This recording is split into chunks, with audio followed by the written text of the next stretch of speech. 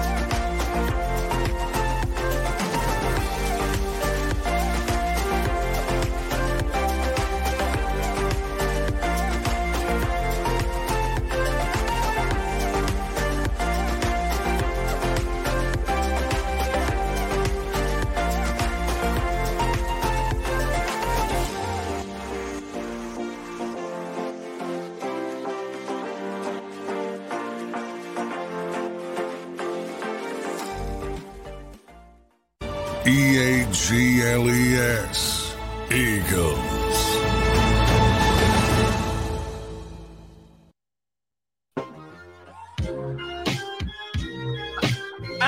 Friday Eve, as we like to say. What is up, D-Gunn? D-Gunn, Rob Ellis, Sports Take, Jacob Sports YouTube Network. How you doing, my man? You know what's up, my brother? Hey, what happens 1 week from today? The NFL season starts. Yeah, baby. Amen. Oh. Amen. Detroit, to that. Yes, we are a week away. Kansas City. Oh my goodness. Can't come soon enough, man. Can't. I think everybody would agree. What's up, Eric? What's up, JM? What's up, Dion? Father Sean, Jim G, Anthony. What's up, Fitness Rebel? What is up, Rome V? What is up, Chuck? What's up, Brandon? Hope you guys are doing great today. Good to see you as always. Yeah, Mr. Taz, I'm with you, man. Let's go. We're getting there. What's up with this? The Fitness Rebel. D-Gun owes us $5 late fee. Hey, I wasn't late. I was here. And your boy, Father Sean. D-Gun stumbling around with his walker? Wow. Really, Father Sean? You really want taking shots already? Jeez, what's going on here? That's a Rob Ellis special right there. That's right, man. That is unbelievable. Man. What's up, Carl? What's up, Twiz? Man Bar. Hope everybody's doing well out there. We appreciate you guys hanging out with us. Yeah, you're right. All right, let me give you the Eagles countdown. Then let's talk about the fact that we actually have football in a week. What's up, Mood Swing Bella? So, Derrick, we're 10 days. 10 days. AKA 244 hours and 25 minutes until kickoff of the Eagles season. And it can't come soon enough, man. It cannot come soon enough. But, yes, we do have actual football. It's fun just to start looking ahead now. I looked at the schedule before we popped on of what we have. Let me give you let's do this for a second. Let me give you the schedule for week one, because I know we've done this before, but you tend to forget what some of the matchups are. All right. So Thursday night, the game you're referencing, Derrick, 1 week, Lions Chiefs. Yep. Lions Chiefs. Okay. Then I'll run through the whole schedule. Then we'll pick out the ones that we like the best. The Panthers and the Falcons. I'm giving you the 1 o'clocks now. Bengals, Browns. I like that we're coming out early with the Battle of Ohio right there. That's nice. Man. Oh man, that's bragging rights already. Yeah, I like that week one. Jacksonville against Indy, Tampa, Minnesota, Titans, Saints, 49ers, Steelers, Cardinals and the Commanders, Texans and the Ravens. Then we dip into the 425s, Packers, Bears, Raiders, Broncos, Eagles, Patriots, Dolphins, Chargers. Oh, my goodness. Yes. Rams, Seahawks, Cowboys, Giants is the Sunday night game. And then the Monday night game is the Bills at Aaron Rodgers and the Jets. All right, let's go through the good ones. I just mentioned the Battle of Ohio. That's great. That's insane.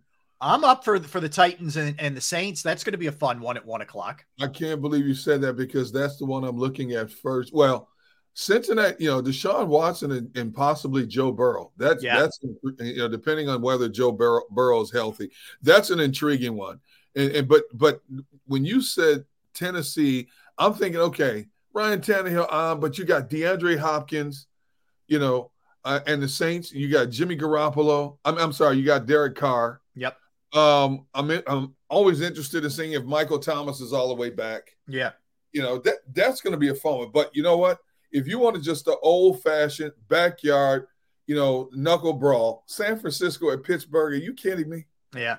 I think that's the highlight game at 1 o'clock. I would go that game. I'd go Bengals, Browns, and then I go Titans, Saints. I agree. Okay. Yeah, and they're your great 1 o'clocks. But then, Eagles, take our interest out of this thing. Eagles and Patriots is an interesting game. You get the runner-up Super Bowl team against, Belichick making some changes in the offseason. And then, Miami and the Chargers is a great one. Yes. That's going to be a track meet. Yeah. That's going to be fun. And then Sunday night, man, Cowboys, Giants, with the history of those two teams. Always a grudge match. Now, my sentimental favorite, obviously, is Green Bay at Chicago. You have Justin Fields, who's younger than Jordan Love, but has more starts than Jordan Love, against Jordan Love, who's taking over for the Hall of Fame quarterback in Aaron Rodgers. I just saw yesterday where the Packers GM talked about, Green Bay has the youngest roster in the NFL this year. And the GM said, we weren't trying to get younger. We were trying to get faster and more athletic. And I've told you all summer, I said, this is the most speed I've seen them have it wide out in decades. Yeah. In terms of just young speed. I would argue like their guys could run a 40 time probably better than any other receiving core. Right? Oh, my goodness. Yeah. I don't know. Miami with Tyreek Hill and Jalen Waddle might be a push. Okay.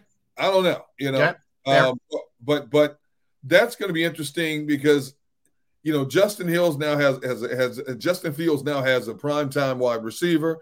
They've spent money on defense in Chicago. Green Bay is a complete transformation now. New quarterback, new direction. Yeah. But when I look at this Vegas-Denver game, you got Jimmy Garoppolo and Sean Payton taking over in Denver. What is that Denver offense going to look like under Sean Payton?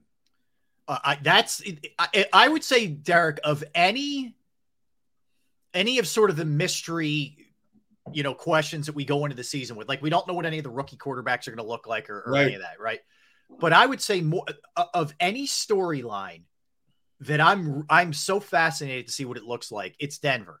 I want to see if it was a total blip on the radar with Russell Wilson, if it really was that bad under Hackett, if Sean Payton does have that magic touch the second he walks into that door and gets them going, because all of a sudden, if that's the case, that division's a war. I mean, you're talking about the Chiefs and the Raiders, who aren't a bad team, and then the Chargers too, to go along with the Broncos. But yeah, that's a great one. I mean, about 15 minutes ago, I saw a clip. Darren Sproles was on Kay Adams' show.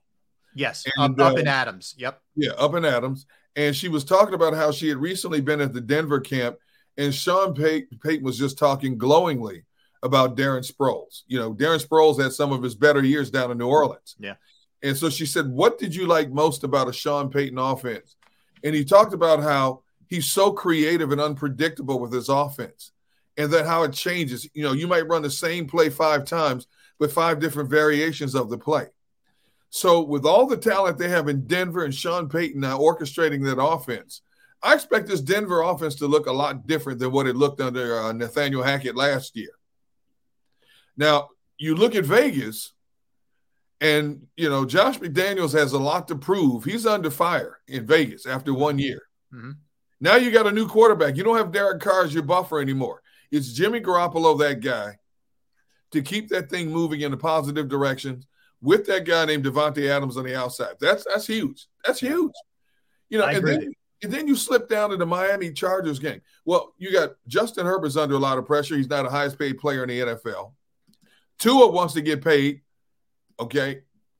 You got two athletic quarterbacks, two teams full of talent on both sides of the football, two teams that are playoff caliber teams. It's going to be a shootout out west. That's going to be a shootout. And then, of course, bring it back to the NFC East. Giants and Cowboys hate each other. Yeah. We always talk jokingly about how much Eagles fans hate Dallas. But Dallas doesn't feel the same way about the Eagles fans, but they have genuine hate towards the Giants. It's unbelievable. Yeah. And then, of course, how do you cap off the first week any better than the future Hall of Famer, Aaron Rodgers, and all this talent they have with the Jets and all the hype on Hard Knocks? They've been talked about since it was consummated that Aaron Rodgers was going to the Jets against Buffalo. And Josh Allen came out this spring and said, I'm looked at the film. I know what I need to improve on. I know how much I need to get better to get back to what I was in 2021. And it's a division game on top of that, and both teams are going to be scrapping for that division lead every week. Dude, you couldn't put a better first week together. It's going to be awesome. It's going to be awesome. And look, that's the best thing about the NFL, man. I mean, there's rarely a week, like a lot of time. Look, I'm the biggest college football fan you'll find, but there's times where you just look at the entire card and it's like, okay, Alabama's playing, the Little Sisters of the Poor. And like, you're like, okay, we know what this is going to be. With the NFL, there's always 3 or 4 at least that you can pick out and find just intriguing matchups. But there's been so many things that have happened over the course of this offseason, NFL-wise, with new faces in different places. Like we said earlier with the rookies, just seeing how, like, I'm curious how Bijan Robinson is going to perform. Like, there's so many different things that I can't wait to see once the season gets rolling. I really can't. It's going to be awesome. I'm so excited, man. I'm so glad we're really in, like, legitimately a week going. Like today is considered the Eagles' last practice before it's game week. Like the way they work that. So, but anyway, it's going to be awesome, man. See, when the NFL implemented parity in free agency way back when, what they wanted to do was create more balance across the league. Mm-hmm. And I think this year in particular, this league is so balanced. It's unbelievable, especially with the moving and the shaking of all the different primetime players going elsewhere. And, of course, the Colts don't even have their primetime player. He's on the pup list and Jonathan Allen. Okay. Right. So I just think the parity this year is so intriguing week to week. It's not even funny. I just can't wait. Then when you get to the thick of the season, it's not just Sunday, Monday, Thursday night football. Then you throw a Friday in there. Then in December, you start throwing a Saturday, Sunday games in there. It just gets better and better, man. Yeah. When you get to December, teams jockeying for a position for playoff positioning is going to be wild this year. Yep. It is. There are going to be so many different divisions. I mean, from the NFC East to the AFC East, from the AFC North to the AFC West. I mean, there are going to be so many battles. There are going to be a lot of good teams, Derrick, that don't make the playoffs. Like teams that in other years easily would have got in, or if they were in a different division, would easily get in. But it ain't going to happen this year. You could have 10-win teams, 11-win teams, maybe in some cases, not get in. That's a possibility. And teams that got in the playoffs last year may not get in this year. Yeah, absolutely. Yeah, no doubt. Yeah, because we've talked about this. I don't think the Giants get in the playoffs this year, to be honest. Yep. Based on their schedule. And that's not a knock against them. It's just that the schedule, the strength of schedule, I think is going to stonewall them from getting to the playoffs, to be honest with you. I think you could be right there. And you're not sneaking up on anybody. I think there's going to be more pressure on Daniel Jones, even though he still got Saquon Barkley, even though he has Darren Waller. I think there's going to be a little bit more heat. You just signed a big contract too. So the expectation level is high. So there's a lot there, man. There's a lot there. And you have other divisions that I think are really pretty wide open. Like, the NFC North, the Vikings, are they going to be good enough defensively? I think the Packers are going to be better than some people are saying. Lions have some pressure on them because there are expectations now for them. Yeah. Then you go over to the South, New Orleans. They have, added Derrick Carr. to that equation. You have Atlanta, who made a lot of moves in the offseason. Now Desmond Ridder in his second year. All right, let's see what you got, Desmond Ridder. What happens in God, we could jump around all different. Can Tennessee rebound? Is Jacksonville really the real deal? They were scorching hot to close out the year, but can they do it over 7-2 to close out the year to get in the playoffs? Yeah, right. Yeah, can all those things happen? And Tennessee collapsed. As much as Jacksonville went this way, Tennessee went into the tank. So all of those things, because I think it's a make or break for Vrabel. I think they have to make the playoffs for Vrabel to survive. The only thing that saves him is if they have mass injuries. Then you've got a built-in, you've got a built-in buffer of an excuse as to why you didn't get to the playoffs. If you lost Derrick Henry and DeAndre Hopkins, and Traylon Burks, you got a built-in excuse. Right. Because when you look at that firepower on paper that they have, they didn't have much of a passing game, especially after Traylon Burks got hurt. Now that you add DeAndre Hopkins to the equation, and as bad as they were offensively, look at how many yards Derrick Henry still rushed for last year. Yeah. Okay. So now I expect Tennessee to be a more balanced attack, this year. Yep, and if they're more balanced attack, I think it's going to make Tannehill a better quarterback as well. All right, let's real quickly, if we went through hot seats, I would say Vrabel. Yep. I would say Stefanski. Josh McDaniels. What's his name? Staley. Brandon Staley. The Chargers. Rivera with Washington. I don't think anybody in the NFC North is really on a hot seat. South, Dennis Allen's on a hot seat. Yep, no question. West, I don't know that I put anybody on a hot seat in the West. I think everybody's safe in the West. NFC West, I think in the entire NFC, Jonathan Gannon is in the most unenviable position out of any coach in the NFC. Yep.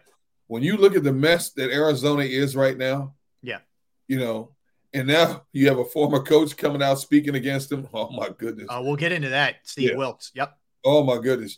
So they've got that hovering over their heads now.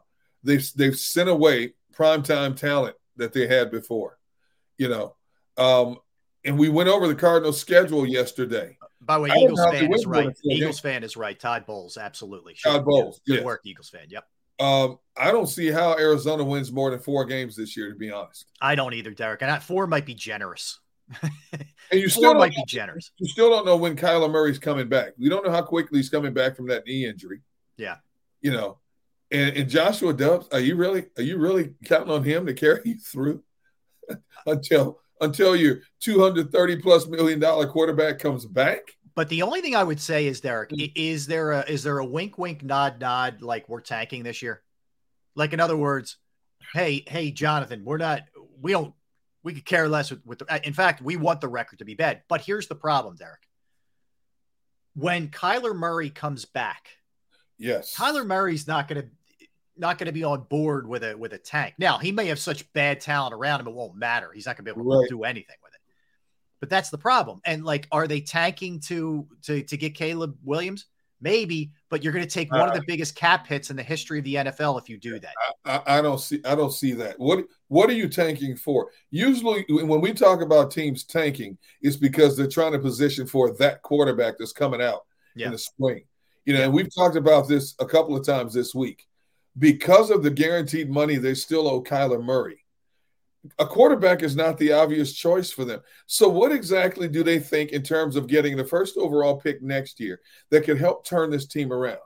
Because outside of a quarterback, no one player is going to turn that. I don't care if he's the second coming of Lawrence Taylor. Right. Still got to build around him. Or even, like you could go offense. I'm just hypothetically, you go offensive tackle, whatever. That's a slow build. I mean, it's smart, but it's a slow build. They just took a tackle this year in the first round. Right. I hear you. I'm just throwing that out there. If you build it out that way, it would take, it's going to take a little while. It's smart, but it would take a while. So you're not going to get a running back with the number 1 overall pick. Yeah. Drafting another tackle with that first overall pick, unless he's going to be a guaranteed Walter Jones or something. Oh yeah. my goodness, future Hall of Famer. Right. I don't see that. So wide receiver, I don't see you taking a wide receiver because you still have to build around that wide receiver. So what exactly could they be tanking for? And I don't disagree that it seems like they're tanking when you get rid of Isaiah Simmons, when you get rid of DeAndre Hopkins, players are telling other pieces on the D. Yeah, I mean, I like Budda Baker's got to be next. It's got to happen at some point, I would think. And I said yesterday, if this thing goes as south as we think it could go, I wouldn't be surprised if he starts get grumbling and wants to be traded before the trade deadline. That's the other thing to watch. Like once he comes back, if this is just horrible and he's running for his life and whatever, nobody to throw to, him. He's not going to bite his lip. His body language will tell you. He can't control it. His body language is garbage, even when things are going pretty well. Yes. So that's what's going to be interesting. Daz is right, man. Poor Zach Ertz. That's how he's going to close this thing out, probably career-wise out there. He just wants to finish his career on a high note, and he's with the wrong team for that to happen. By the way, his wife just officially retired from soccer. So congrats. What a career, man. Julie Ertz, incredible career. Yeah. I don't even know if Dobbs can get Zach Ertz the ball enough to appease him. Yeah. Is he going to be running dummy routes and just blocking most of the time? Which is not his game. No. It does. Like, here's my thing. I don't think if this goes as bad as we think it's going to go, he's not going to finish his career there. He'll end up somewhere else. You know what I mean? Like I don't know what his contract status is, but he'll probably be out of there after this year, I would guess. Anyway. Or he'll retire. Or he'll retire. Right. The guy's had a great career.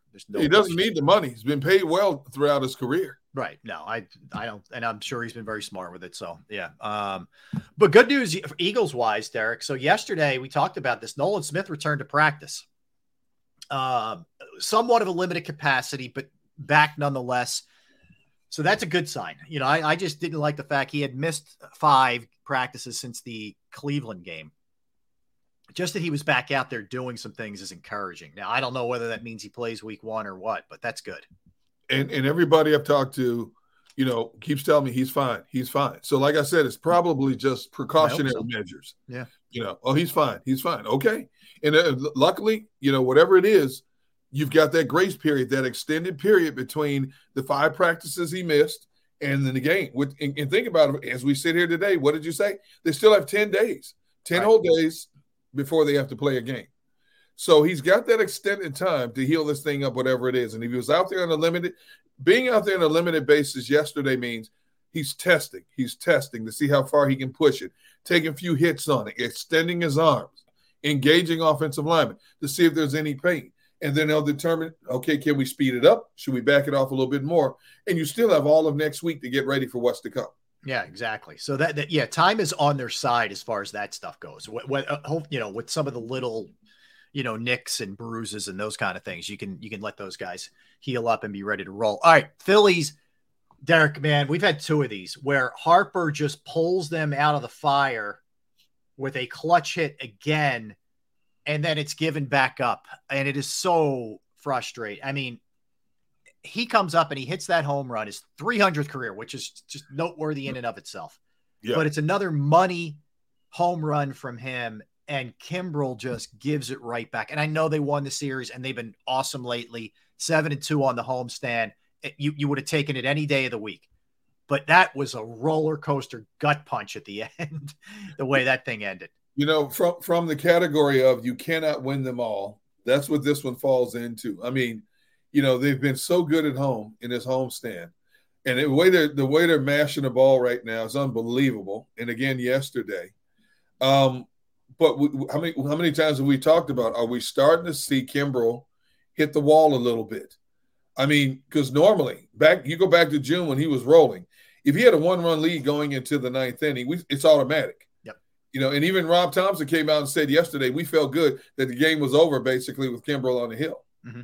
And then he gives up not one, but he gives up that monster opposite field shot. That was the thing. The 2-run shot was the killer. That was the killer. I mean, you go into it, you go to the bottom of the 9th tied. Yeah, okay, it's a tough blow, but you still feel pretty good, man. That was tough. It was tough. Even with that said, though, they were down 2 runs going into the bottom of the 9th, and the way they've been playing lately, I'm sitting here going, they're going to find a way to pull this game out. Yeah. They're going to find a way to pull it out. Mm-hmm. Even when they had 2 outs on them, I'm thinking something's about to happen with this team, and it did. It finally did. Finally caught up to them. Yeah. But what an incredible homestand they've been on. What an incredible run. Just the last week alone. The way they've hit, we'll get into this in a minute, but the way that they have, the way they hit, look, they had a 17-10 August. It's a very good August. So, you'll take it. I mean, you'll certainly and all you want to do is keep winning series, and that's what they've been doing. And like I said, we'll dive into it a little bit, but the Brewers series is going to be a huge one, Derek. I mean, Milwaukee go down. Oh, Milwaukee can flat out pitch. I mean, the Brewers right now, and I get it if you haven't been paying attention, if you're a Phillies fan, but even though they lost their last 2, they had won 8 straight before that. No, they won 9 in a row. 9, yeah. And both teams come in 74 and 59. Yep. Milwaukee's in first place in their division because obviously they're not chasing the Braves, who are out of their minds. But yeah, I mean, it's going to be a good one. This is going to be fun. They're off tonight, and then they go at it in Milwaukee tomorrow, man. I can't wait. And the Brewers pitching staff is lethal. Their relievers are better than their starters. Yeah. Yeah. They've done a really good job cultivating their pitching. They really have. And they've got a bunch of kids pitching on the back end. They're throwing 98, 99. They have some flamethrowers on the back end of that bullpen. Mm-hmm. So that's going to be a fun series to watch. Yeah, that staff is no joke. I mean, you were just talking the other day about the one the Brewers lost to the Cubs 1-0. How well pitched that game was. Yep. Yeah, Burns gave up 1 run, I think, in the first on like a ground out. Yep. And then I think he went 8. He went 7 or 8. Yep. Watch for this kid who they called up not all that long ago, Abner Uribe. Okay? This guy is nasty. He is nasty. He's a kid out of the Dominican Republic who's just got ridiculous stuff. So just Phillies fans, that's a name to watch out when he comes in relief. Just watch out for that guy. His breaking pitches just fall off the table. Yeah, he's got an electric arm. Electric arm. All right, we're going to come back, Derek, and we're going to look into our crystal ball and give out our Eagles 2023 awards. Among them, who's going to win MVP?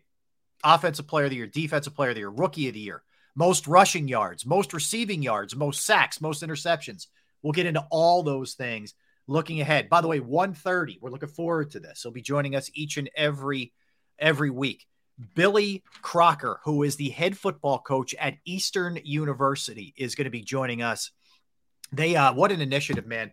They've gotten football off the ground at Eastern, and they're going to be rocking and rolling this Saturday with their first game of the season. So we will talk to him, longtime assistant under Andy Talley at Villanova. He's coached Division I. So we'll get his thoughts on everything, college football, college sports with the transfer portal, NIL, all that kind of stuff. He'll be joining us at 1:30.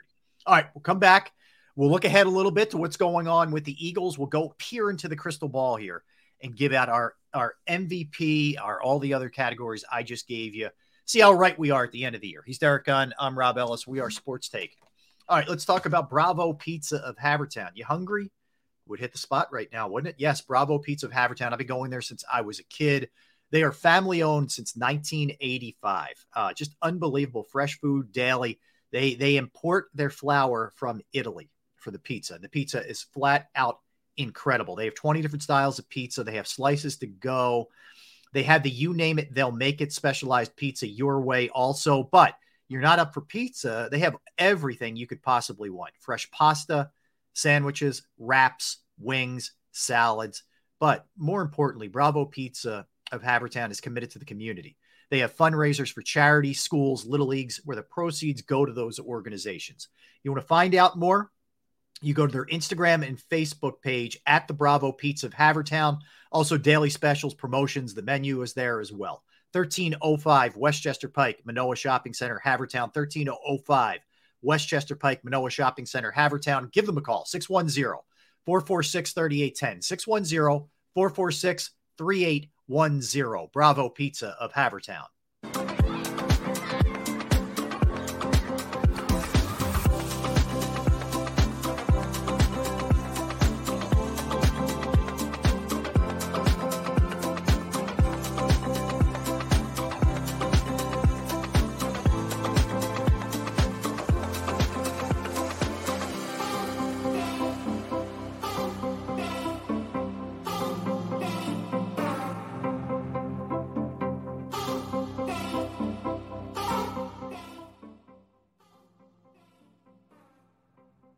If you own a company and you're not producing a podcast, you're missing out. The public consumes messaging when they're ready. Join the professional podcast network of companies and let Jacob Media Partners put you in the podcast arena. Come to our professional studio, or we'll come to your place of business and professionally produce your company podcast. Call Jacob Media right now at 267-261-3428. 267-261-3428. Heading down the shore. Have a ball once more. Here, imaginations run wild and time stands still. Because here, you can find the best of the Jersey Shore, all on one 5-mile island. So leave the old you behind and get lost in the woods. Wild, wild, wild wood days.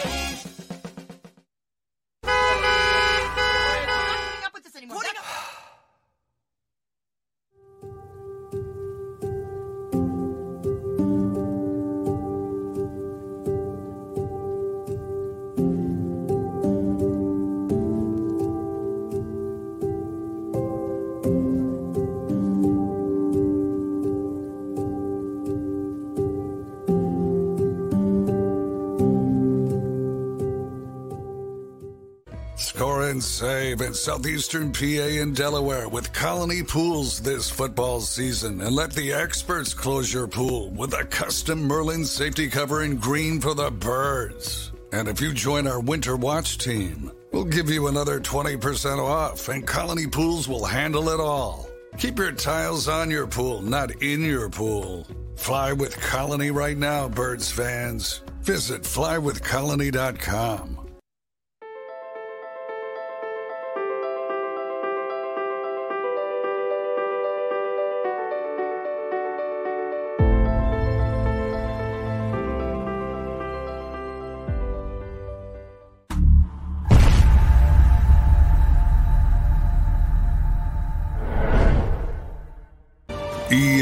EAGLES, Eagles.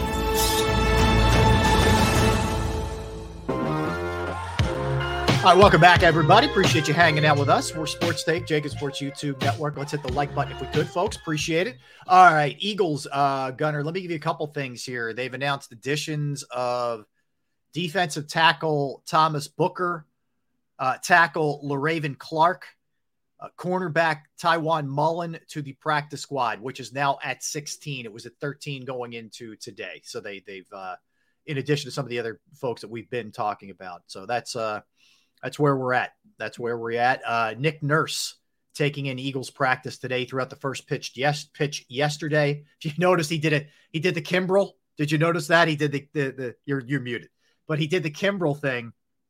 I'll tell you, he threw a strike. He did. It was a good pitch. He did a nice job.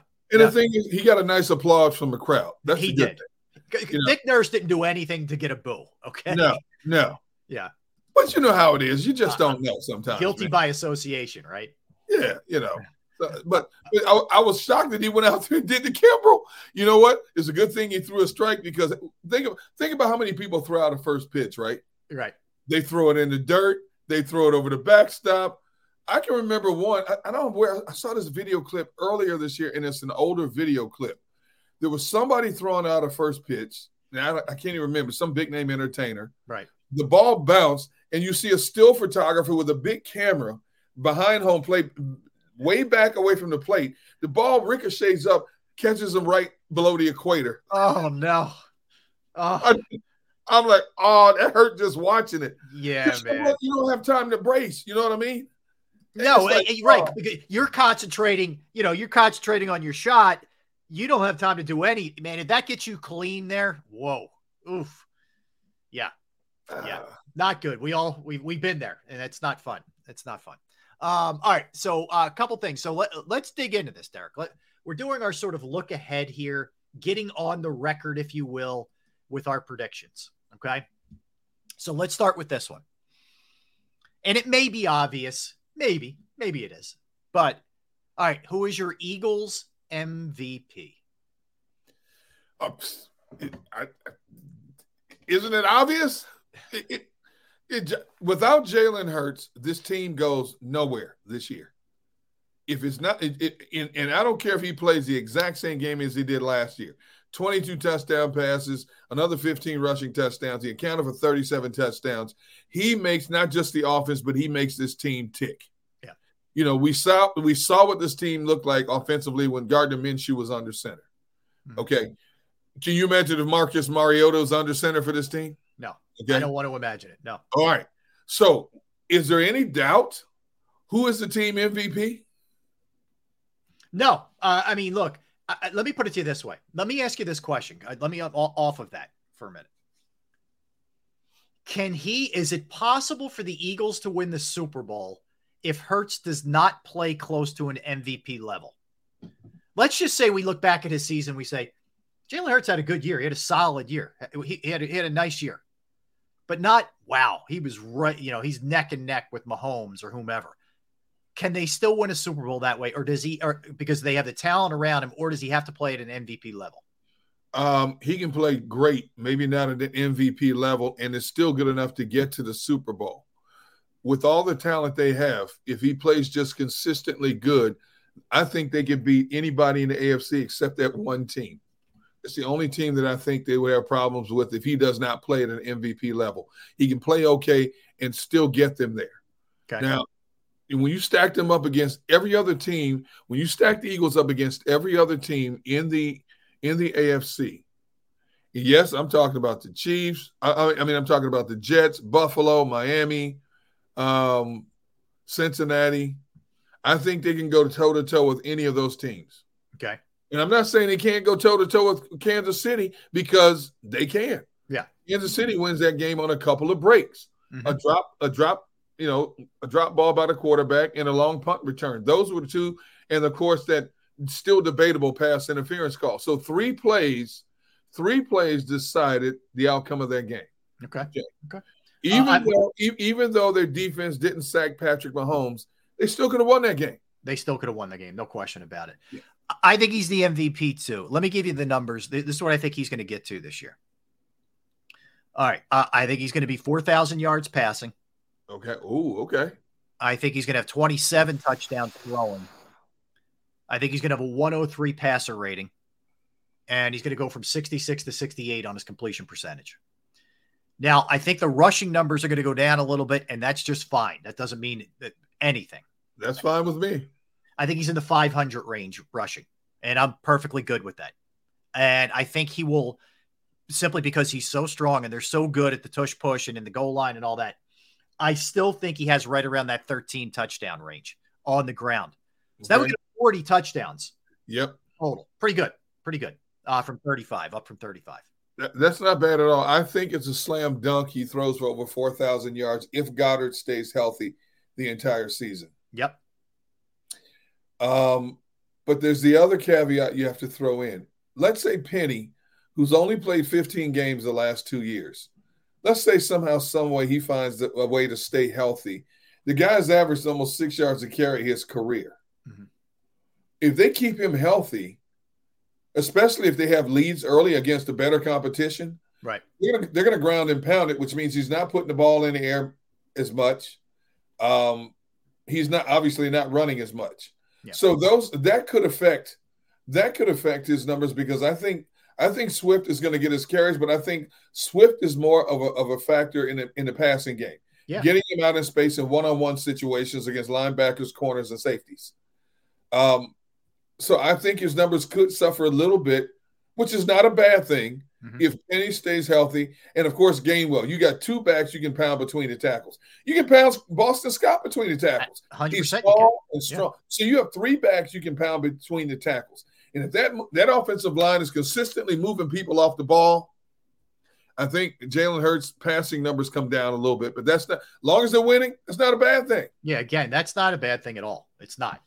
I'm not worried about the rushing part of it, with Jalen also. All right, so I think we're both in agreement there. Let's go offensive player of the year. Let's exclude Hurts, okay? Because I think if we both think he's going to be the team MVP, it would probably mean he's the offensive, player of the year. So if you exclude Hurts from this, who would you go with, Derrick?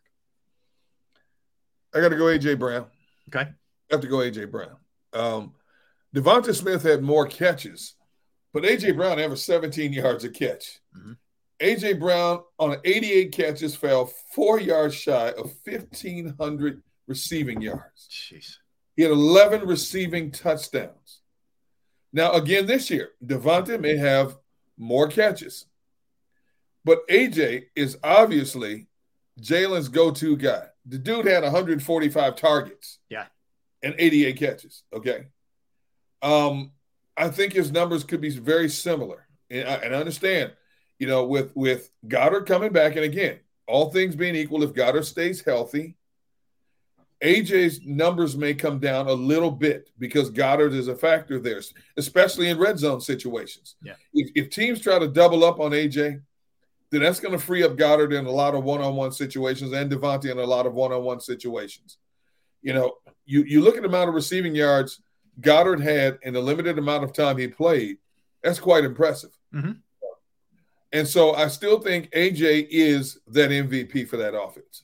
Okay. I'm going to go with Devontae Smith, Derrick. Okay. I think his receiving yards are going to jump up to about 1,300 this year. I think he's going to find the end zone 10 times. I think he's going to have 10 receiving touchdowns. I think he's going to have 1,300 yards. I think the numbers with he and AJ are going to be very similar.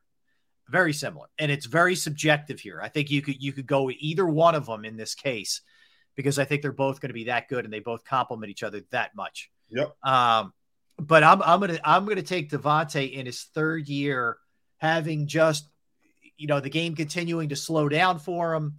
He's stronger.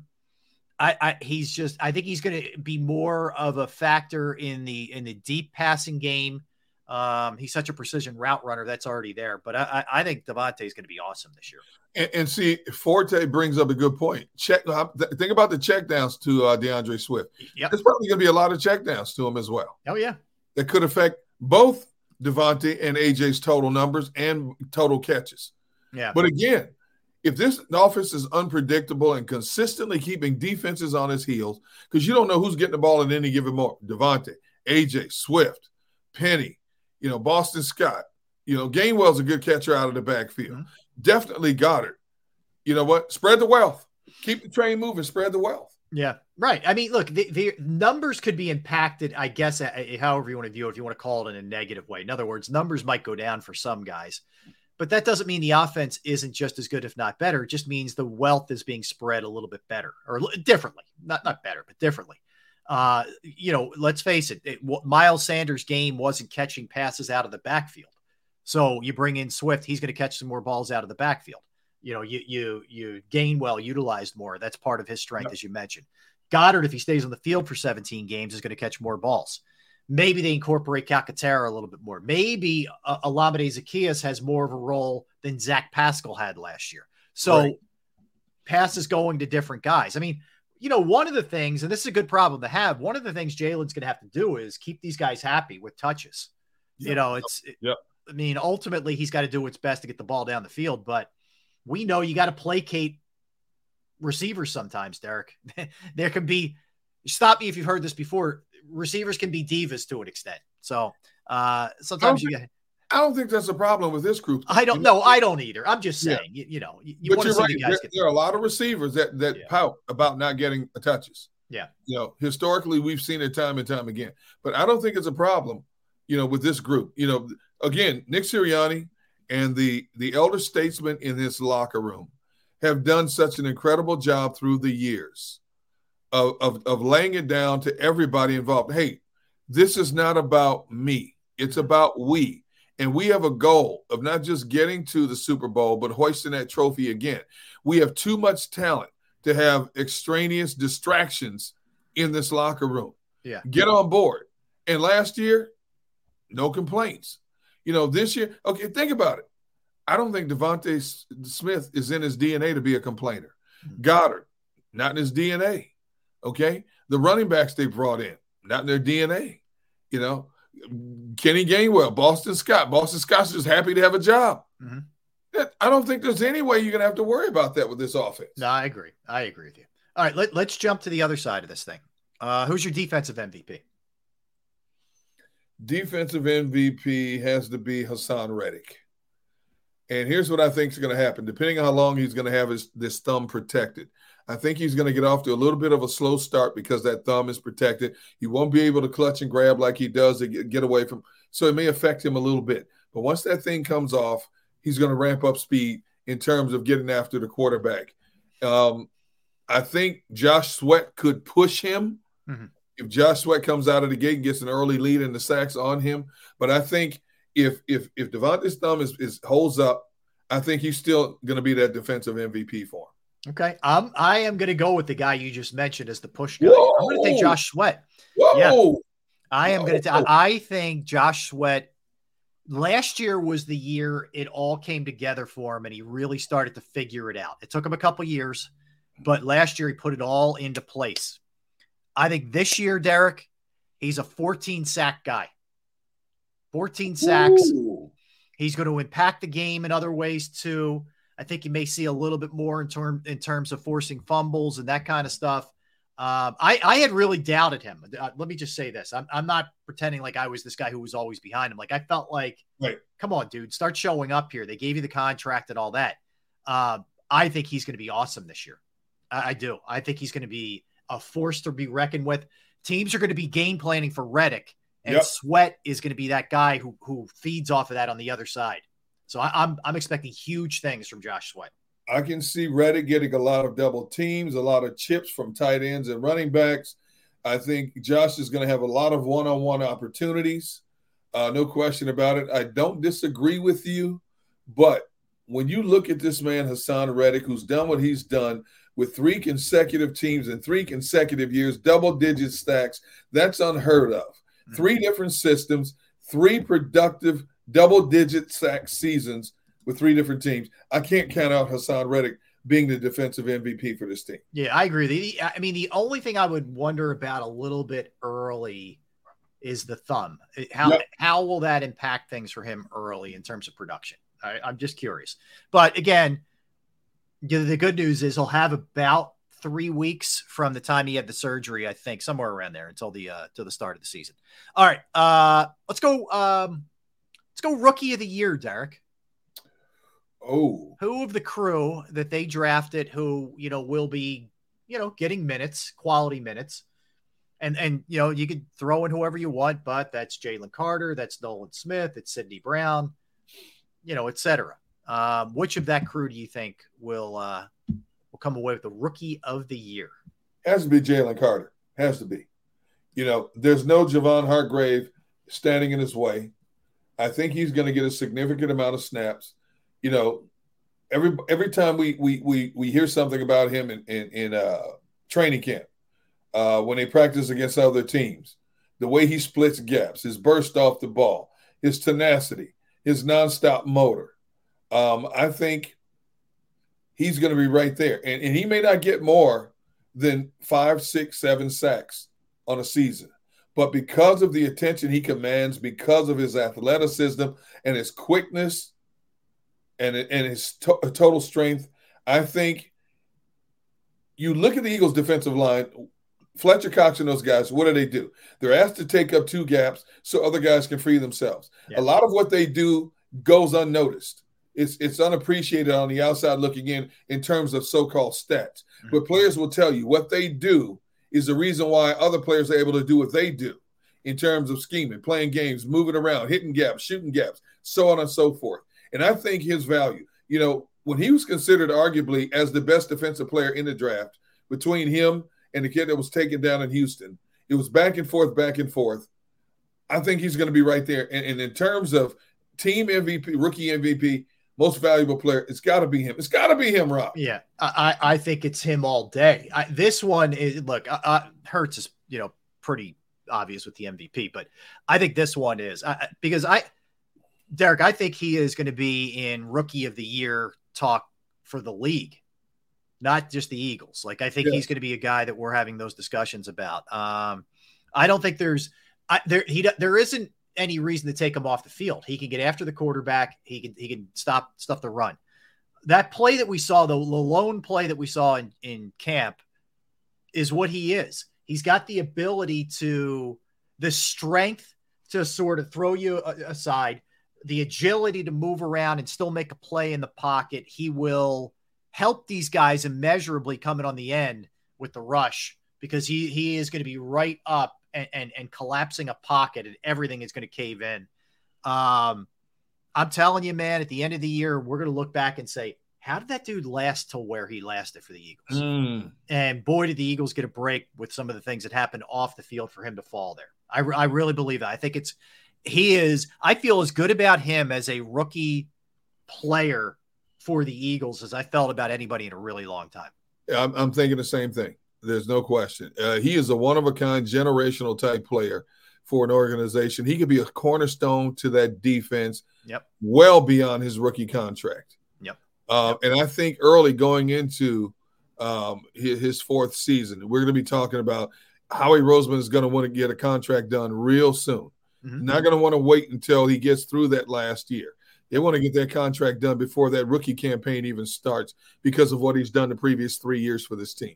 Yeah, absolutely. All right, let's go. All right, most rushing yards, Derrick. Now, this is a tough one because it could be Hurts, it could be Swift, it could be Penny, it could be Gainwell. I'm not going to go as far as to say Boston Scott, but it could be really 4 guys that you could make a strong case for here that could lead them in rushing.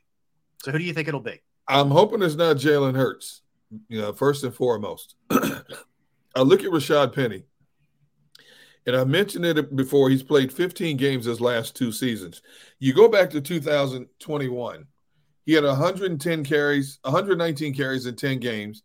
He had almost 750 yards. He averaged 5.5 yards a carry and 5 touchdowns. 22, unfortunately, only played 5 games. He had 57 carries, but he had 346 yards, averaged 6.1 yards per carry. And I said it before, I'll say it again. If they can keep him healthy, I think he's that banger between the tackles. I honestly do. With this offensive line, now when he ran behind Seattle's offensive line, it was a pretty good offensive line. This offensive line is arguably the best of the best. Yep. It's either them or Cleveland, back and forth. It's flavor of the day. But this offensive line is the best of the best. And we saw how they moved people off the ball in the running game last year. So I still stand by. I don't think they will have a 1,000-yard rusher. Mm-hmm. I do believe they will be one of the top 3 rushing teams in the NFL. And if Penny stays healthy, and that's a big if, we have to put that out there. If I think Penny is your leading rusher on this team. Okay. Great reasoning there, by the way. I'm going to go with Swift. The only reason I didn't go Penny, Derrick, is and granted, you could apply this to Swift too, but I worry that he's going to be able to just hold up, and because he hasn't held up. Swift has had injuries, but it hasn't been quite to the extent that Penny's had in the time missed. No. So I'm going to go with Swift here on a slight lean. Like, I think he's in the 700 rushing yard range. I said earlier, I think Hurts is in the 500. I think Penny could be in the 500-600. I think Gainwell's going to get his 400 and have catches and all that. So I think it's Swift. And at the end of the year, the numbers aren't going to blow you away in terms of, he's over 1,000 yards. No, I don't think that's it, because I think it's going to be, it depends on the game. Okay. How things are rolling, but at the end of the day, I'll take him in a slight lean over Penny and Hurts. See, I see Swift more as a screen running back, lining up in the slot occasionally, wheel routes down the sideline of the field, and one-on-one situation, especially if they identify early that teams are going to try to cover him with a linebacker instead of bringing another DB in to try to cover him when he's in the game. I see him more effective in that regard. Not to say he's not a good runner, but when you look at the last 2 years, he played 14 games. He only had 99 carries. Okay. Yeah. Last year, as good as he could have been, Jamal Williams was their feature back. That guy has 17 rushing touchdowns. So I think Detroit identified he's more dangerous to us in open space. Maybe swing pass to him, hitch pass to him, let him turn up the field and go, and use all of his moves and his quickness and his low center of gravity to get up and down the field. That's where I think he gets most of his touches. He'll get some touches in the running game. No question about that, because we saw the one preseason game where he burst through a gaping hole, lowered his shoulder, bounced off a tackler, put a move on a guy on the outside, and picked up 22 yards in a game. Now, he can do that at any given moment as well. Yeah. But I just think they want to keep this guy as healthy as possible. I don't think they want to run him between the tackles as much as they're going to try to run Gainwell and Penny between the tackles, and Boston Scott for that matter. So that's why I think his rushing numbers will be down, but his overall touches will make numbers look really good. Makes sense. I mean, that's the hard thing to handicap with this Eagles offense is just how the touches are allotted. I think a lot of it is just going to go on matchups and games. You know, maybe a certain team isn't good against the run. You might pound the run. This team can't handle, you know, the screen, or it's a team that's weak against the pass. You're going to throw it a lot more. The beauty is the Eagles have the versatility to be able to hurt you a lot of different ways offensively. Right. So that's one of the good things. All right, let's go receiving yards, Gunner. Who are you taking here? Hey, I got to stay with AJ. Okay. I said it before. He is Jalen's favorite target. They are boys from way back. Yeah. You know, he may not lead the team in receptions, but because of his ability to break tackles, he's so physical. He's a matchup nightmare for DBs and safeties. I still think he's going to, even though you said, and I don't disagree, that Devontae Smith's overall receiving yards will increase, I still think when the dust settles that AJ is your overall receiver in terms of receiving yards. Now, he may go from 1496 down to 14, down to 1390, but I still think he's going to be the leader of the pack when it comes to total yards. Yeah, that's look, I think it's sound. I think you're right on. And I'll tell you this. I think it's going to be really close, as I mentioned, but between him and Devontae. It is. It's going to be really, really close. Like I said, I'll go a slight lean towards Devontae here over Jalen, but I think it's neck and neck. And I'm really I would really love to see Goddard get through 17 games to see what his numbers look like too. Yes. You know, obviously the team needs him to do that, more importantly. All right, let's go sacks here, Gunner. We're up against it. Actually, we're not up against it. Let's go with sacks here. Who do you think leads the way here, sack wise? I can't bet against Reddick. I can't bet against Reddick. And you make a very good argument for Josh Sweat being the defensive player of the year for this team, the defensive MVP. I agree with you that Josh Sweat is going to get a lot of single coverage because so much attention is going to be paid to Reddick. Now, how quickly can Reddick get back to being Hassan Reddick with his thumb issue? Right. And, of course, you also have to figure in, man, all it takes is one wrong punch, and he could damage that thumb again. Then you're setting him back even more so another 3 or 4 weeks, which allows Sweat to pile up the numbers sack-wise. But if Hassan Reddick is there from start to finish, he's going to find a way to get it done, you know. And I can't bet against him. I just can't. The way he played last year, and again, he's going to be playing against better offensive lines this year, as will Sweat be playing against better offensive lines this year. I still have to lean towards Reddick, not by much, but I've got to lean towards Reddick. I always point this out too. The thing I love about Reddick is just he's got the nose for the ball, you know, on top of everything else. He's a guy who forced 5 fumbles and recovered 3. Yep. There's a lot of guys who are just sort of specialists who don't really give you that kind of stuff that much, but he's good, and he'll mix it up a little bit in pass defense and all that. And I know that's not necessarily a strength or what you want him to do, but yeah, love Hassan Reddick. Love him. Like I mentioned, I have Sweat at 14 and I have Reddick at 13.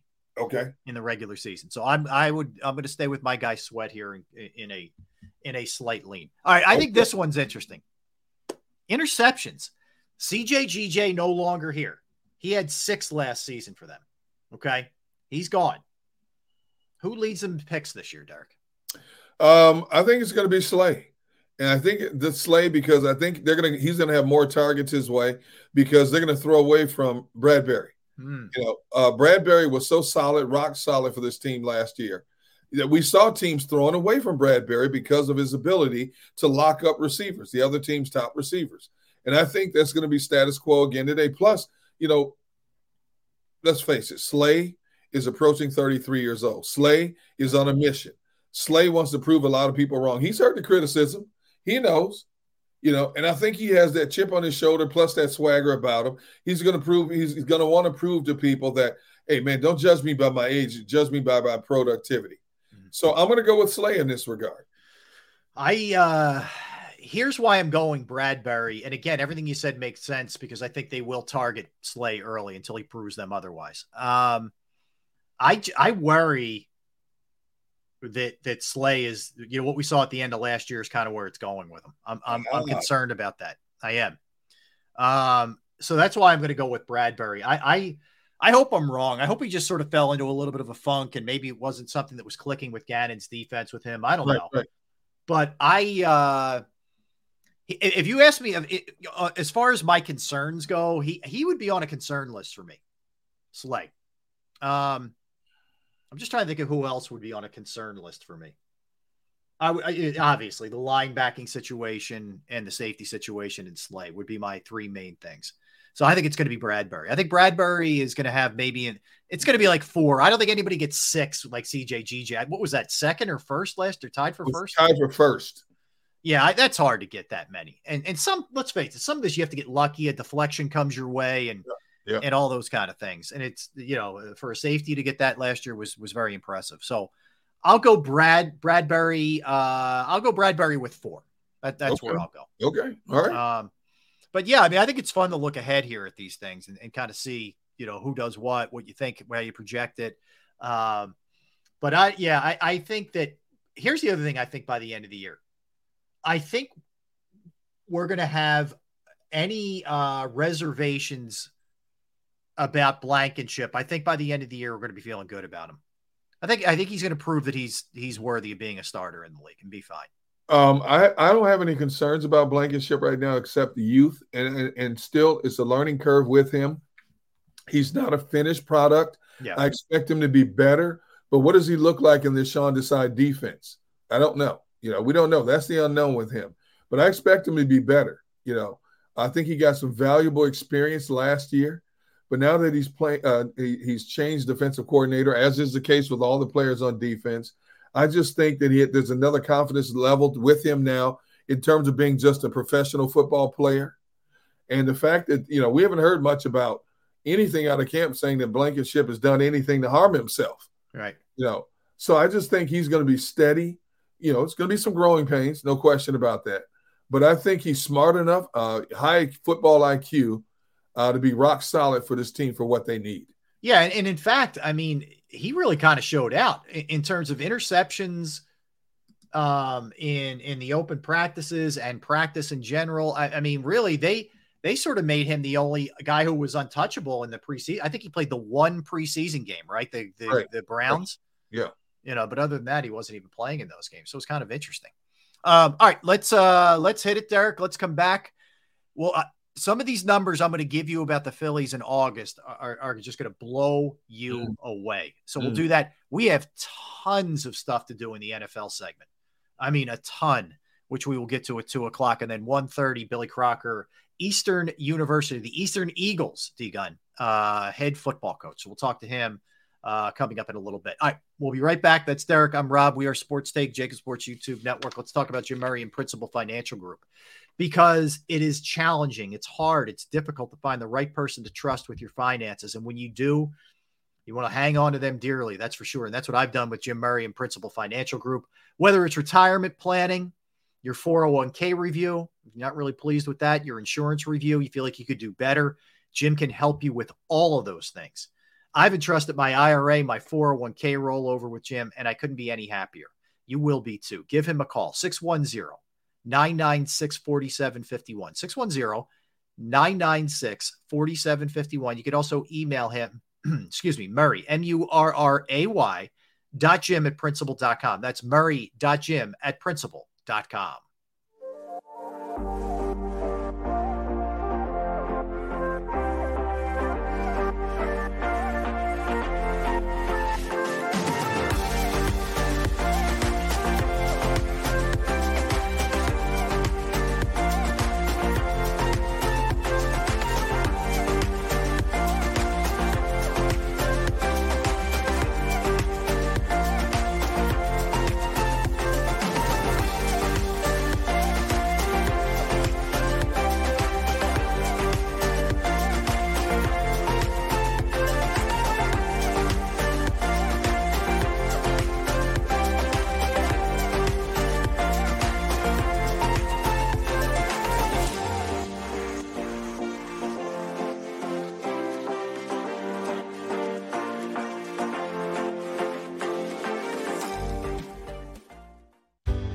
Go passionately. Go fearlessly. Go confidently. Go Birds! Go confidently towards your goals with First Trust, Philly's hometown bank for nearly 90 years, and the official bank of the Philadelphia Eagles. We're focused on getting you over the goal line. So go with conviction, go with trust, Go Birds! and go forward with us by your side. First Trust Bank, the official bank of Philadelphia dreams. Oh, and go Birds.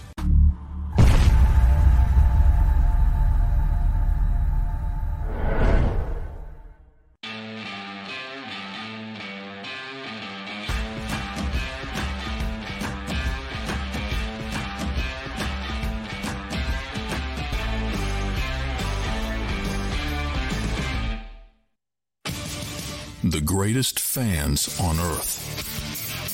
It's a bold statement, but would you expect anything less from Philadelphia? 58 years of heartache creates a toughness, a grit, a resolve not found in most. Sure, our prayers were answered, but now that we've had a taste, we're looking for more. Pondley Hockey, official partner of the Philadelphia Eagles. Go to get your game on. Go for the beers. Go for the cheers. Go for the hit and the hits. Go for the stakes and the stakes. Go to get your parlay on. Go to get your party on. Go for the scene. Go for the screens. Go for the gallery. Go for the win. Go to Ocean. Visit theoceanac.com to plan your visit. EAGLES, Eagles.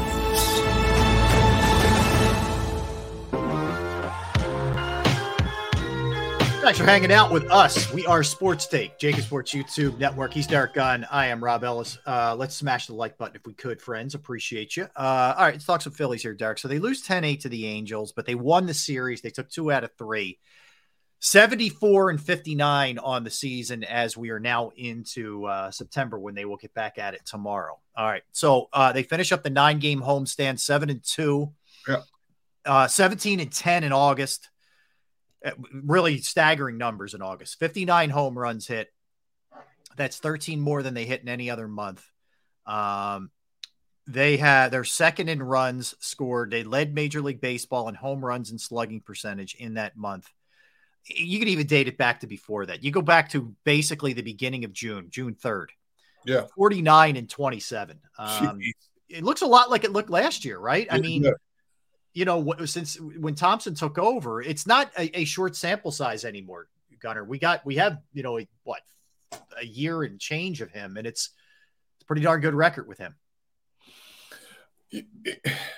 Rob, think about, it wasn't that long ago when people were wondering, was Rob Thompson over his head when things were going bad in late May and through June? You know, was Rob Thompson over his head? Was he a one-hit wonder? You know, this team, how many people out there, this team sucks. Look at the money they spent on this team. It's not working, you know. And we kept saying, you got to be patient. You got to be patient.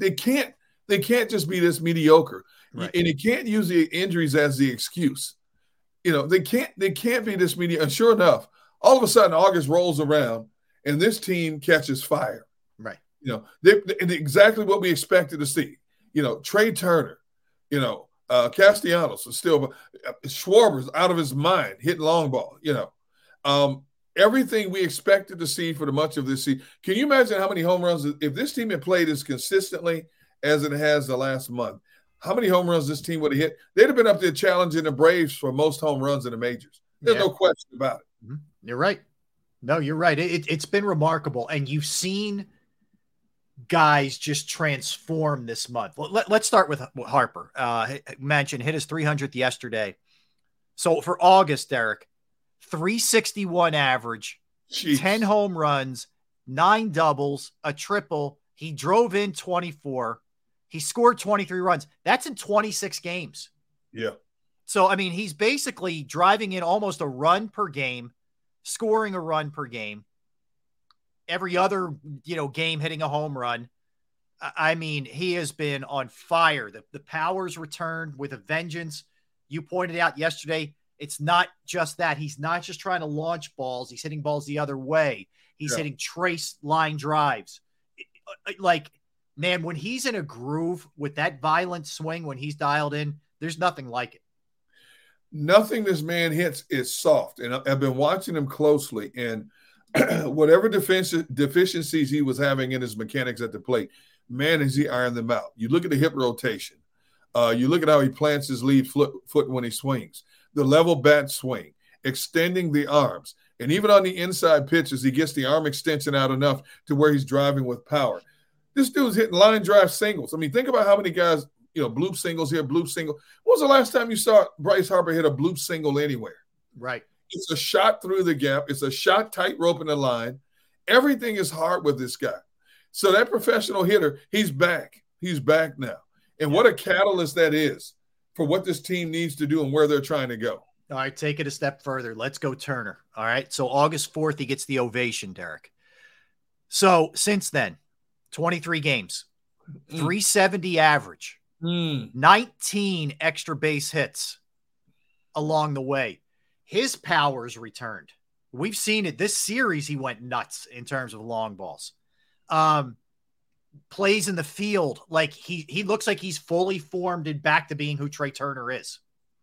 You know what? You look at Trey Turner, he's not a big guy when you talk about power hitters in a game. But man, does he pack a wallop when he's on point, man. A perfect textbook swing. Everything about his swing at the plate. He's not chasing as many bad pitches as he was. Obviously, once you get back in that groove, everything looks that much better.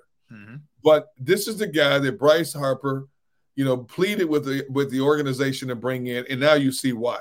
Yeah. We've been waiting since the World Baseball Classic to see this guy, and for whatever reason, once it started going bad for him, it just kept unraveling both at the plate and the field. And that affects anybody, even the greatest of great players goes through those spells, but now he's ironed it out. And the best thing for him, you look at who hits in front of him, you look at who hits behind him.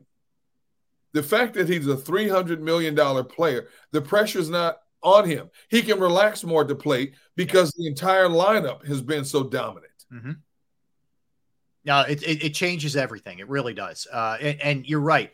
I just think in general, I know we've made a lot out of this thing with the ovation, but I think it took the pressure off of him, and I think it allowed the team to sort of look at things in a different way in terms of an appreciation. You heard Harper talking about how he was driving in listening to WIP the other day, and he heard a caller and he wanted to hit a home run for the call. Like, it's just crazy, what's going on. And they're not afraid to admit that kind of stuff. You know how it is a lot of times players are like, I don't listen to anything. I don't see anything.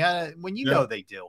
So Turner or Harper just being honest, but Schwarber, once again, as much heat as he takes, and I get it, you look at the average and you kind of cringe, but what he does with those leadoff home runs is just such an accelerant, I guess, for lack of a better word. It's one of those things where when he does it, when he hits those, the whole team just gets juiced when that's the case. And you look at he's another one. He had 10 home runs in August. He drove in 20, had a 564 slugging percentage and a 944 OPS. He also, in the month of August, drew 25 walks. So, that's what you want from a leadoff hitter, is to get on base somehow, some way. It's not necessarily hits with him, but it is walks. And what he's doing too is allowing the other hitters on deck and in the hole to see a lot of pitches, because he's usually getting into deep counts. I cannot emphasize enough how much this team feeds off of him, especially if he's hitting home runs early in games, how much of an energy level he gives the rest of this lineup. And it's amazing. And we can't talk about the stats enough. It's either or with this guy. There's no gray area when you talk about Schwarber.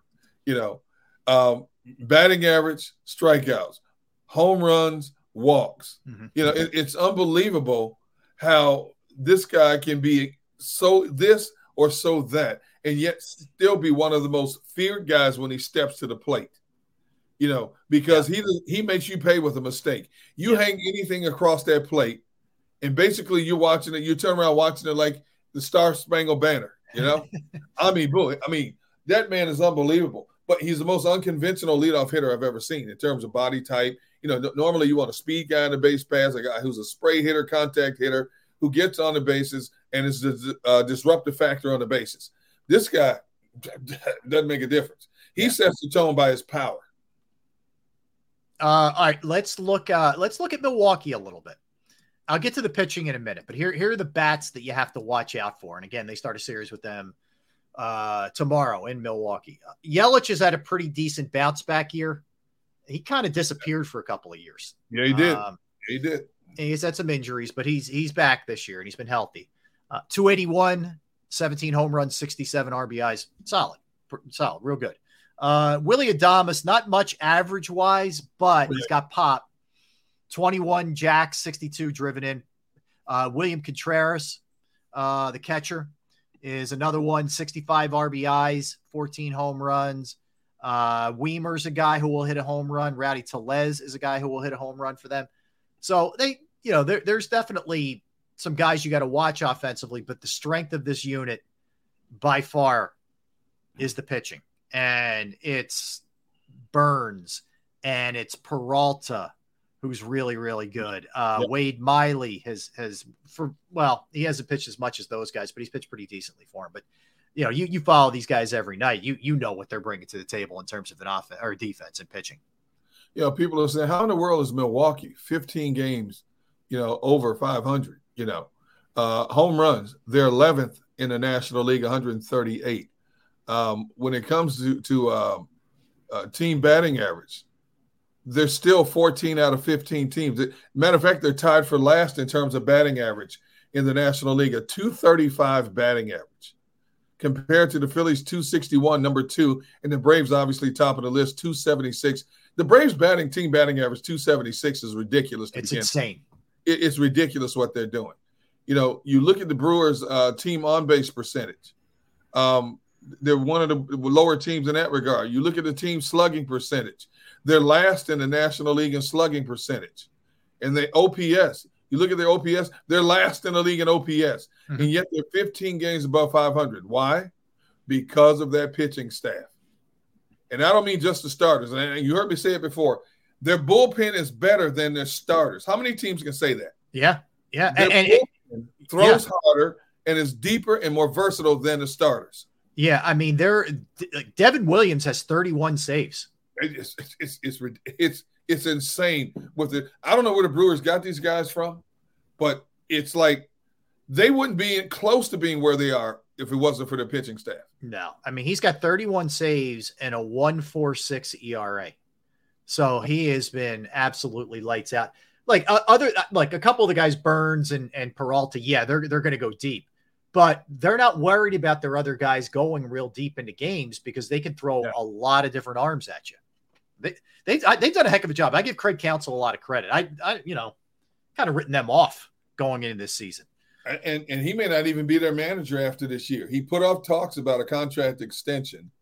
There's a lot going on with the Brewers. They need $400-something million in renovations in their stadium, which is not that old of a stadium. Yeah, how's that happening already? It's a dome stadium. They need $440-something million worth of renovations. Man. The city and the county are not willing to fork over the money. Now they're talking about moving the franchise out of Milwaukee. Huh. Where are they talking about going? Is that it's the owners now saying we may have to relocate. Teams do. Yeah, it's posture. Look at the Raiders. Look at the A's. They're the Raiders. How is that stadium having problems already? I have no idea, dude. It's a beautiful dome stadium. And it's not that old if you think about it. I don't think it's more than 10 years old, maybe. No, it can't be. Maybe. Yeah. But they're already looking at $400-something million in renovations. Wow. All right. Well, that's crazy. But when you think about this, Rob, and this is not to discolor what the Phillies have accomplished on this homestand. Yeah. But let's face it. The last two teams they faced, they are so devoid of pitching, it's embarrassing almost. Yeah. Now you're going up against one of the best pitching staffs in the National League. That's why I can't wait to see Phillies, incredible homestand. They are mashing the ball. Right. You know, they've got a stronghold on the wild card standings. Now they're going on the road into a place against the first place team that has one of the best pitching staffs in the National League. I want to see if is hitting going against his pitching staff. Here's what worries me. Now, Nola's pitched 2 straight really good games, and Wheeler looking like Wheeler. But you get beyond those two. I don't like what I've seen from Lorenzen. No. I don't like what I've seen from Taijuan Walker, and Christopher Sanchez probably had his worst outing the other day.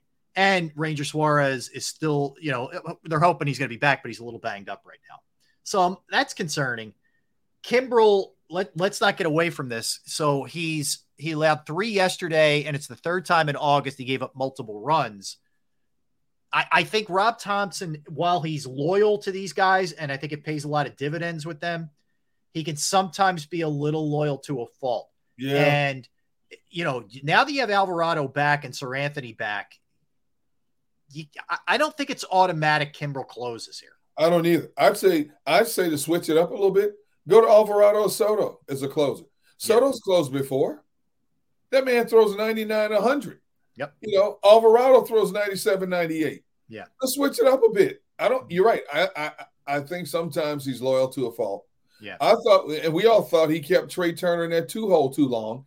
And then all of a sudden he heard the public outcry. He started moving him back in the lineup, 5th, 6th, let him clear his mind, gave him a day off here and there. And all of a sudden now he's stroking the ball. What is he doing? He's moving him back up in the line. Move Turner back up in the lineup again. Yeah. Same thing. There's other spots that you can use Kimbrel in. I don't have a problem bringing Kimbrel in 7th inning, 8th inning. Then you have Alvarado or Soto try to close it out. Mm-hmm. What you got him for? This roster is like the Brewers. You don't have to have a definitive guy be your closer. When the Brewers had Josh Hader, you automatically knew was coming in to try to close out a game. Not anymore with the Brewers, even though the one guy you just mentioned has 31 saves. Mm-hmm. They have a number of guys they can go to. The Phillies should use the same approach. Why not? Switch it up. Yep. Yeah, I'm with you. Look, I'm with you. I think that's an area that he's got to look at, and Kimbrel would be fine with it. Like, it isn't a situation where Kimbrel's not that kind of guy. I wouldn't worry about him. And, look at matchups. If there's a bunch of righties coming up in the 8th or whatever, and you want to go Kimbrel, fine. But it just can't be automatic here. So that's where things are. All right, let me give you the standings with some action going today. And again, the Phillies are off. So the way things stand right now, Phillies are 3 up on the Cubs. Yep. Going in action today. Cubs have won 2 straight, 7 of 10. Phillies have won 7 of 10 also. San Francisco is 5 back of the Phillies. Diamondbacks half game back of the Giants for that last spot. Reds 1 game back for that last spot. Marlins 3 games back for that last spot. And if you look at it, other than the Phillies and the Cubs, everybody's playing okay. Like Giants are 5-5, Diamondbacks are 6-4, Reds are 5-5, Marlins not good, 2-8. So nobody's really lighting the world on fire here, which is a good sign for the Phillies to get that. Here's why you want it for a lot of reasons, but you want home field advantage. They were able to do well on the road last year, but you don't want to have to make it that hard on yourself. Absolutely, and there's no doubt the Phillies, as we look at all the other teams in the wild card standings, the Phillies are going to make the playoff, no question about that. Yeah. But I keep an eye on the Cubs. The Cubs are a sneaky team. Very dangerous. It's a sneaky team, man. They just took 2 out of 3 from the Brewers, and they were all close games. Yep. They took 2 out of 3 from the Brewers. The Cubs have some pitching. We don't talk about the Cubs much. The Cubs pitching staff is pretty good also. Steele is nasty. The kid who pitched the other day. Yeah. Oh my goodness. He's good. All right, let's get one in, Gunner. Let's come back. Looking forward. Here we go. Yeah, we'll come back. We're going to talk to Billy Crocker. Billy Crocker is the head football coach at Eastern University. So quick time out, come back. We'll talk to the coach. He's Derrick Gunn. I'm Rob Ellis. We are Sports Take, Jacob Sports YouTube Network. Let's talk about Pro Action Restoration. Pro Action Restoration is the place that you reach out to if your home, your business, a property you own goes through the inconvenience, the pain of fire, of water, of smoke, of mold damage. They're on call 24 hours, 7 days a week to assist, because these kind of things don't just happen 9 to 5. They happen on weekends, at nights, on holidays, and they are around at all times to come out and assist you. I went through it, got them out on a Saturday, cleaned it up, fixed the problem. Crew was professional. The price was right. You name it. Every box was checked. Pro Action Restoration is licensed, bonded, and fully insured. They've been serving the tri-state area for more than 2 decades. Pro Action will work in conjunction with your insurance company. So again, if it's water, fire, smoke damage, mold remediation, you name it, they can handle it. Give them a call, 610-623-3760, 610-623-3760, or online at proactionrestoration.com. That's proactionrestoration.com.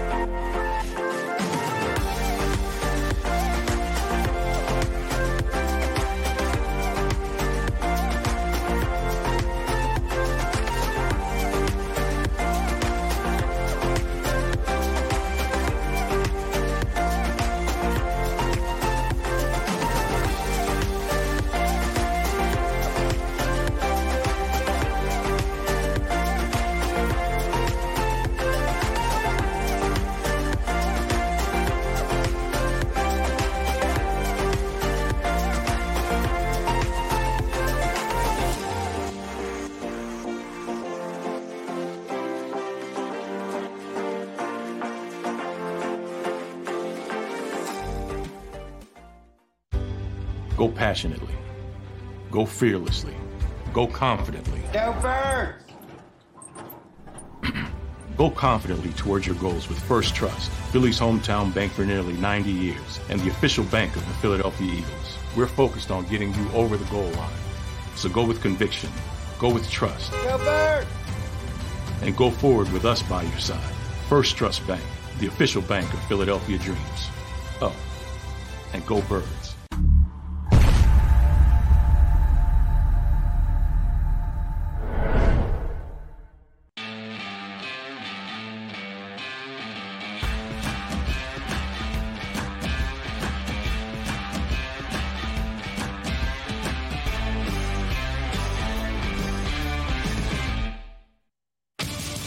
The greatest fans on earth. It's a bold statement, but would you expect anything less from Philadelphia? 58 years of heartache creates a toughness, a grit, a resolve not found in most. Sure, our prayers were answered, but now that we've had a taste, we're looking for more. Pondley Hockey, official partner of the Philadelphia Eagles. Go to get your game on. Go for the beers. Go for the cheers.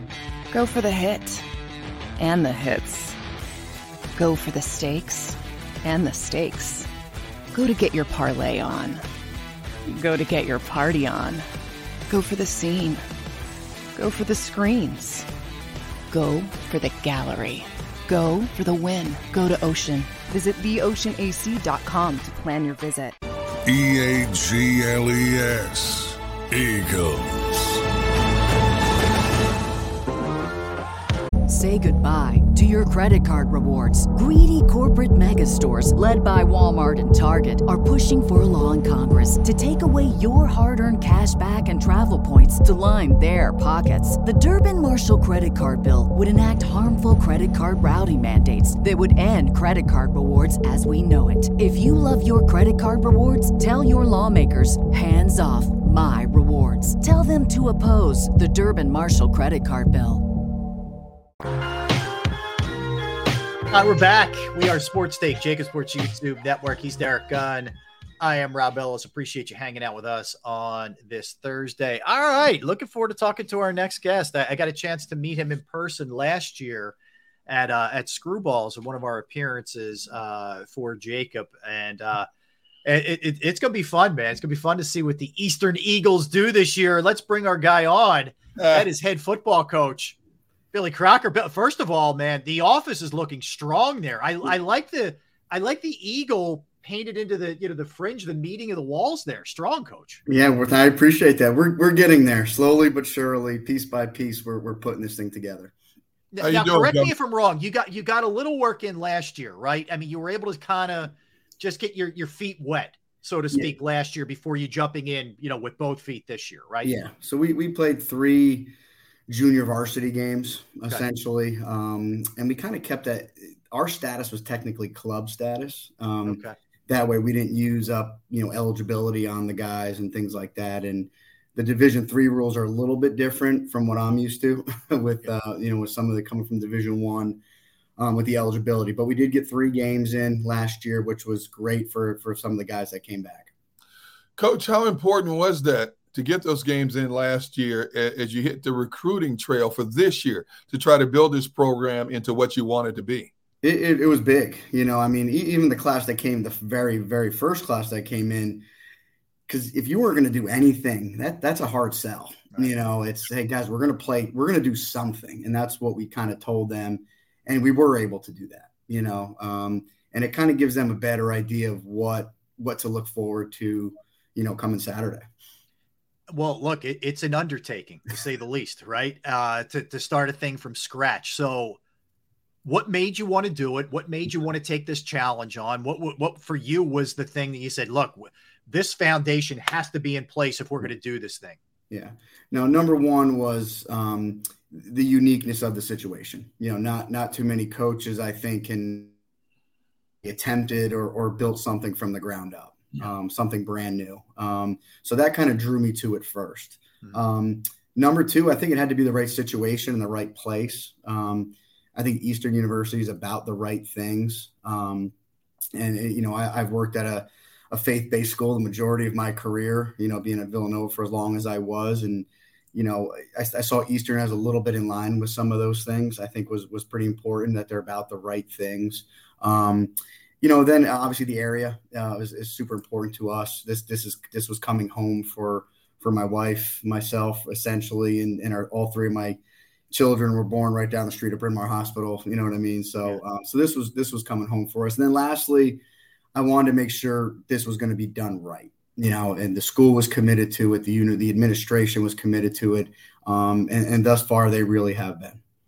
Coach, how much freedom do you have to build this program and see it blossom the way you want it to? Do you have like free reign? The university is so excited about having football. They come to you and say, hey, you do what you have to do. What is your mission statement for your program, so to speak? Yeah, no, I think they've given us a lot of leeway. But again, I want to do it the right way. I never wanted to take the approach of, hey, we're just going to throw it up on the wall and see what sticks.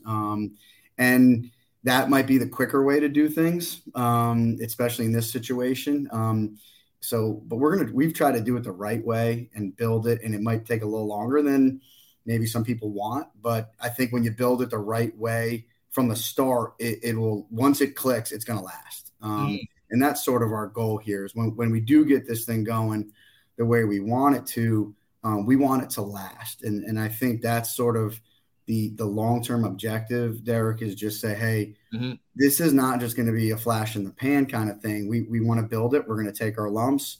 We understand there's going to be a huge growing process and growing pains to go through. But if we do it the right way, we're going to build it that it's going to sustain long after we're all here. And that makes sense when you say it, and Derrick and I, even though our maturity level is like a 3-year-old, we're adults, right? Same here. Not me. I'm never growing up. I'm never going to grow up. So. Here's where, other than taking a shot at Derrick, here's where I'm going with this, Coach. How hard is selling that sort of patient approach to a 17, 18-year-old, right? Who could maybe have other options? Like how difficult is that? Yeah, it was, and, I think the thing we had to sell was, hey, you're going to be the first, like you're literally going to make history here at Eastern and in college football, that you were part of something that came from the ground up. And, I told all those guys that came in last year, because this year was a little bit less challenging to sell to some kids because we were playing a real season, last year. And the kids who have stuck around and have stuck through this, I said, listen, I personally owe you a lot. You know what I mean? For sticking with us and remaining loyal, as we see this thing through. Coach, you were at Villanova for 12 years. Mm-hmm. You're from Connecticut. Yep. What is your target area in terms of kids you're recruiting? Is it strictly the Philadelphia area? Or how broad or how narrow is your target area? First and foremost, we're going to start at home. And again, another reason for me taking this job, because I think there's a lot of good football around here. From Philadelphia to, the District 1 and the suburbs right around here. And, we've gone into, South Jersey, which I recruited for years when I was at Villanova, and which I still consider a local area to here. And I think there's a lot of good high school football around here, especially at this level. But we're branching down. We've got quite a few young men from Delaware down into Baltimore and DC. And we also have gone into South Florida. So we got some Miami, Fort Lauderdale guys on the roster, which we're going to continue to blossom. Our athletic director is from Miami, and he hired me. He said, "You got to get down there." I said, "Hey, if you're paying, I'm going." So, so we went down there and we got some few guys from that way. So it's mostly going to be a Northeast, Mid-Atlantic flavor on our team, with some other guys sprinkled in. And Coach, hit the Pittsburgh area. I was there for 10 years. Yep. That Pittsburgh area is a hotbed for high school kids. Yeah, we actually in this class have a few Western PA guys on the squad. Okay. And I'll tell you, Bonner Prendy of the Catholic League is where you want to go, Coach. All right, Coach. We brought in 4 Bonner kids this year alone. Yes, Coach Muldoon will steer you right, my friend. That's all I'm saying. Not that I have any bias there, but anyway. No. To talk about the influence of Andy Talley. I mean, you worked for him for a very long time, and you talk about how it feels like home. Eastern's right around the corner from Villanova, but how much of a role did he play in your growth as a coach? Oh gosh, just tremendously. That's where I started. He brought me in. As a young guy, didn't have many options going on, and he brought me in, took me under his wing, and stayed there for a couple. Then I left, and then I came back, and just as I stayed with him and, I continued to climb the ladder with him, personally, but so not only in the coaching end of things, but, personally, taught me a lot. And, I think at my age now, I've learned to calm down a little bit, and that all started with him. You know what I mean? As a young coach, you get going a little bit, and he always would, "Hey dude, you gotta chill out a little bit." You know what I mean? Whether it be on the sideline or up in the box. And just the things he preached to our team about constantly, that message was also probably aimed at the coaches as much as it was the players with him, and coach, the biggest thing I took from him was just how you treat people, which was number one. And, a lot of times he very rarely talked about football, to our team. He kind of let us do the football thing, but he always preached about how you treat people, and then having loyalty. So I've looked at that and how loyal he was to the guys on his staff. And you hire good people and you hire good coaches, and then you let them do their job. And that's what he did. He made me a coordinator. I was 28, 29 years old with him. And he never once walked into a defensive meeting, never once really clicked up on that side of the headset to, do it. He let you do it. You know what I mean? And you gain confidence from that. And that's what he did for a lot of coaches that have come through his program, which has been a ton. And obviously all the success that he had. And he's a real example of that. You can do things the right way and still have success. Coach, when you were at Nova, I mean, that defense at one year was number one in the FCS, in a number of categories. As you build this team and as you built it for this year, did you put more emphasis? And I know your forte is defense. Yep. Did you put more emphasis on building the defense more so than the offense? Or how did you go about constructing your roster? Honestly, when you're in this position, it's sort of like, come on, you'll first come, first serve. You'll take what's coming to you, to be honest with you. Because especially year one, we just had to build numbers. And again, it's such a different recruiting that I'm used to. Like back when I'm used to, it's you're recruiting, hey, we need 2 DBs, we need, 3 offensive line, we need 2 quarterbacks. It was very structured. And this was just like, hey, let's get all these guys in. And then it's almost like you could figure it out a little bit after that. I think we have an idea of what we want to be offensively and defensively, but I think football is such a personnel-based game. You can't just say, hey, we're going to do this or we're going to do that. You have to do what your personnel dictates. And I've always believed that. So, I think we got a bunch of kids in, and like our first 2 days, last year and then even this year was, let's get these kids out here running around and let's evaluate and let's see who can potentially backpedal or do this or do that. You know what I mean? Like we have a good idea of what some kids can do based on their high school film, but they might be better suited somewhere else, So I think, to answer your question, we're going to get to that point where we're getting a little more specific with things. But it kind of was like, hey, let's get the numbers here first, and then we'll figure it out from there. Okay. Kids aside, how big a challenge was it putting a staff together? Again, from scratch. It was. I'll tell you what. Again, just going back to the support from the administration, I had the ability to go out and get a really good staff. I was able to bring, my defensive coordinator, Dylan Lucas, played for me. I coached him for 5 years at Villanova, and then we coached together for 3 years at Elon. And he's a South Jersey guy. He came back with me, and so he knows our scheme. He's played in our scheme. He's coached in our scheme, and I was able to bring him. And then I got an offense coordinator, Nate Hinkle, who's a lot of experience in this conference and at this level of football, which really has helped me. Then we had a bunch, and just with our connections locally and the guys I know, we had a lot of interest in guys wanting to be a part of what we're starting here. Coach, when you start something like this, you go through growing pains, and everything you do is measured by W's and L's. Yep. And last year, you guys were 0-7. And now you're taking this program to the next level. Do you put more emphasis on let's get better more so than we got to win X amount of games? Because if you get better, eventually the wins will take care of themselves.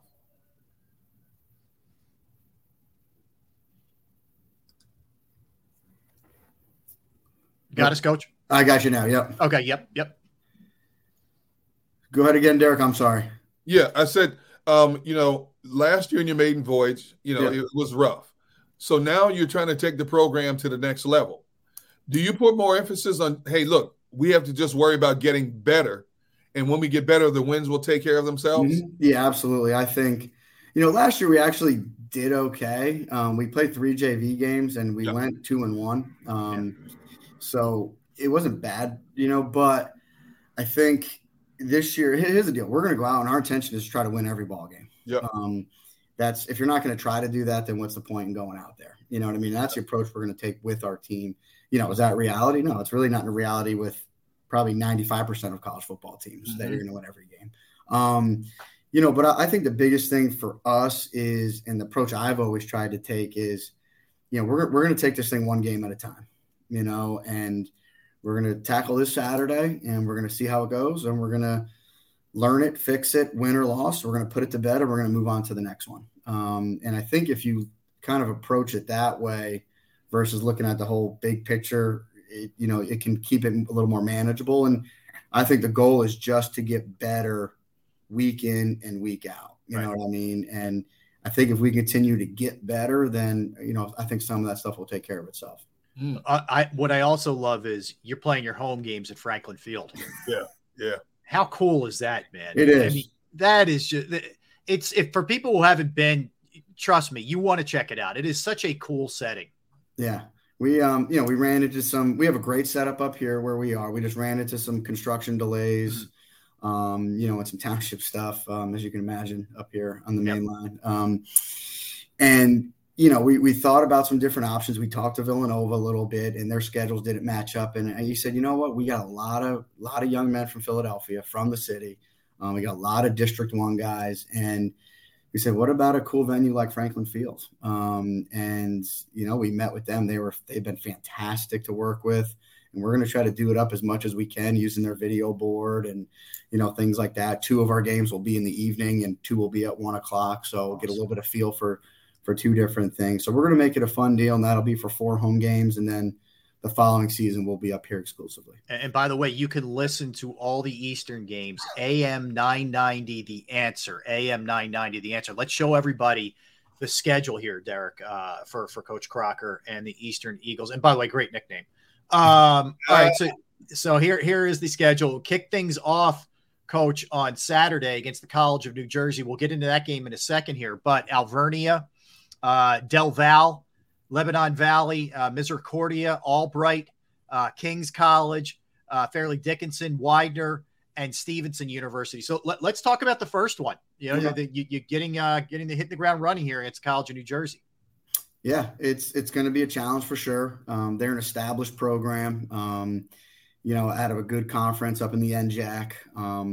looking at their two deep of all almost 50 guys they list, they only have 2 freshmen in their two deep. And when you look at ours, our two deep might be 60% freshmen, and the rest sophomores. You know what I mean? So it's going to be an uphill battle just physically. Going with some older guys. They got a lot of 5th-year seniors, a lot of seniors.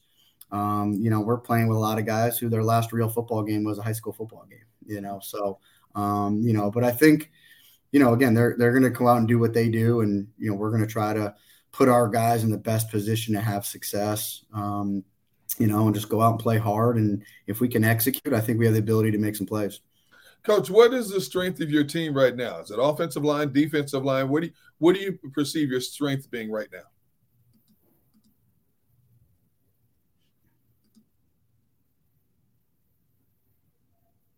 Uh-oh.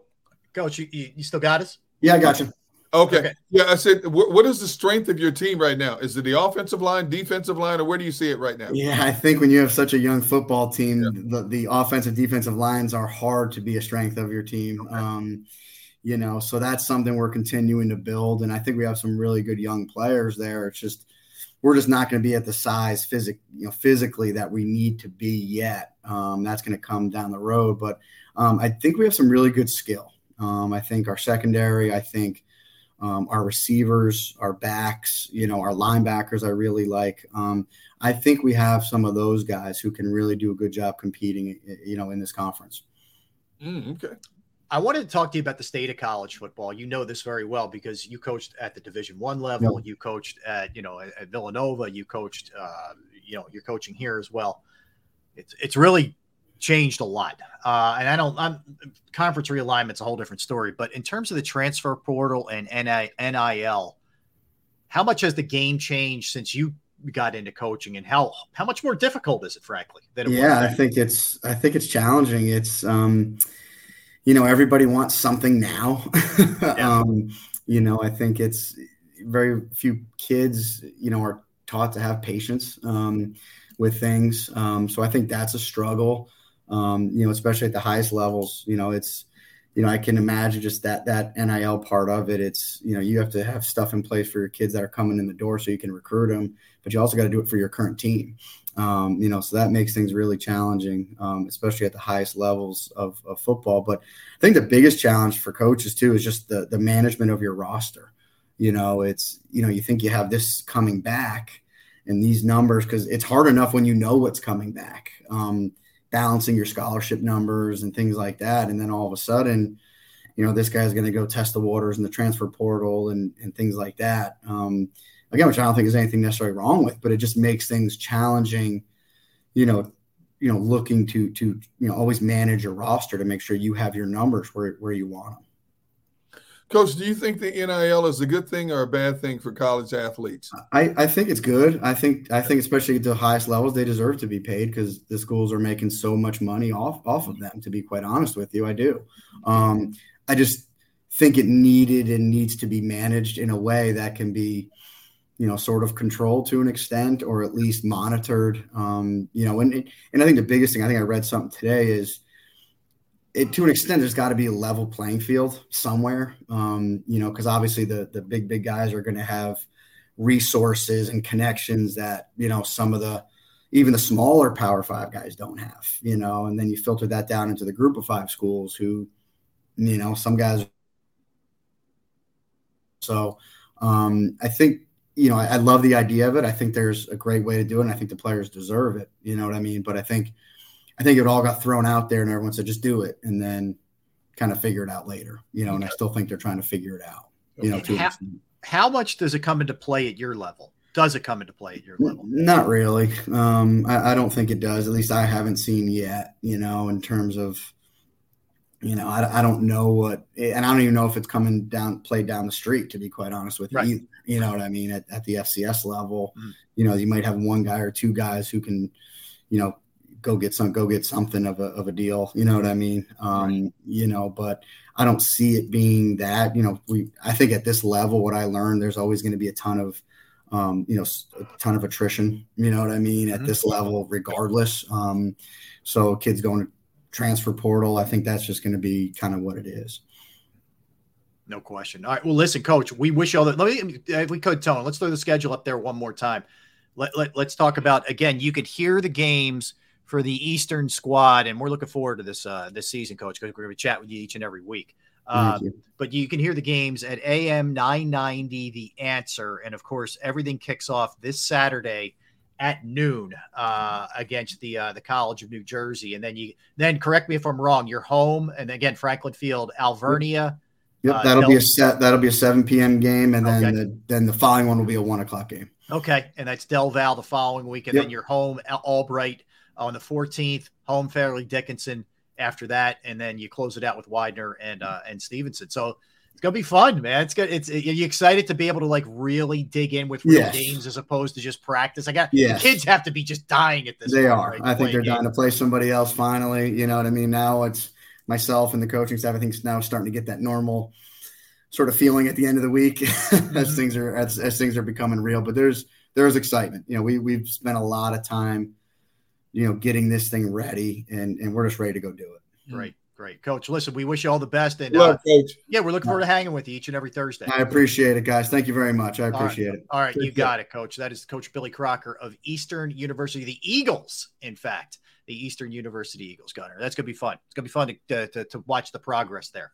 Feel good about where that group is headed. That's for sure. All right, so let's swing into a couple of NFL things. Let me throw this one out there. Gil Brandt passed away, Derrick. Yeah. 91 years old.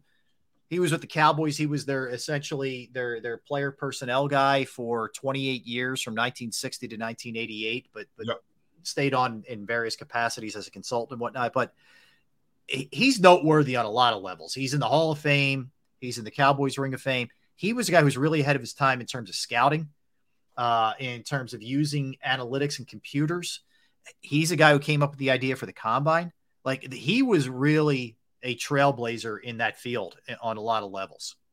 And I don't think a lot of people understand just how many scouts he also trained in the National Football League.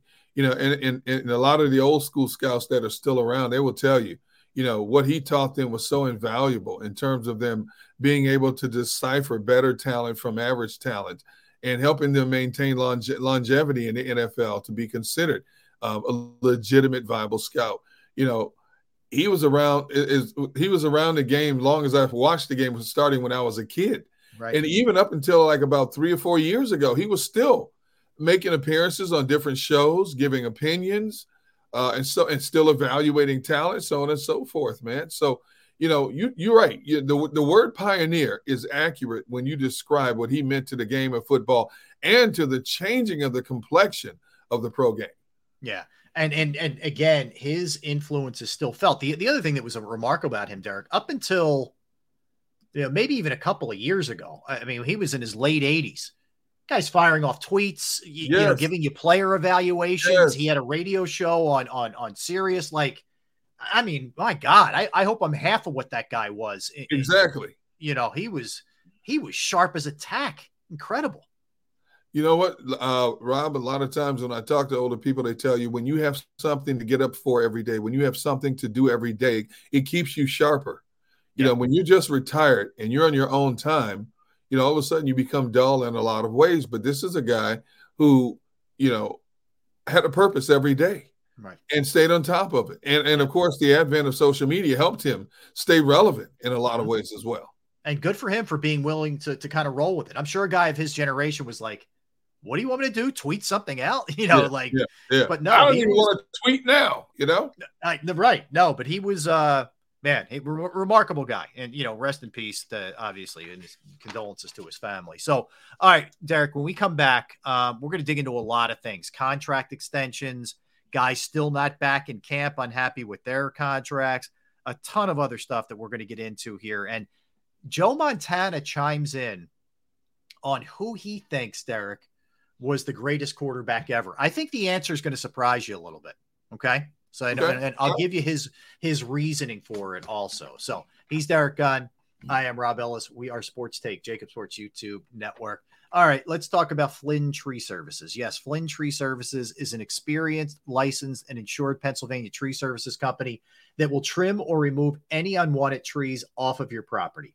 They are experts trimming all types of trees, and they serve southeastern Pennsylvania, South Jersey, as well as northern Delaware. All right, you can go to their Facebook or Instagram page for more information or a sampling of their work. Give Flynn Tree Services a call at 610-850-2848, 610-850-2848, or online at flynntreeservices.com. That's flynntreeservices.com.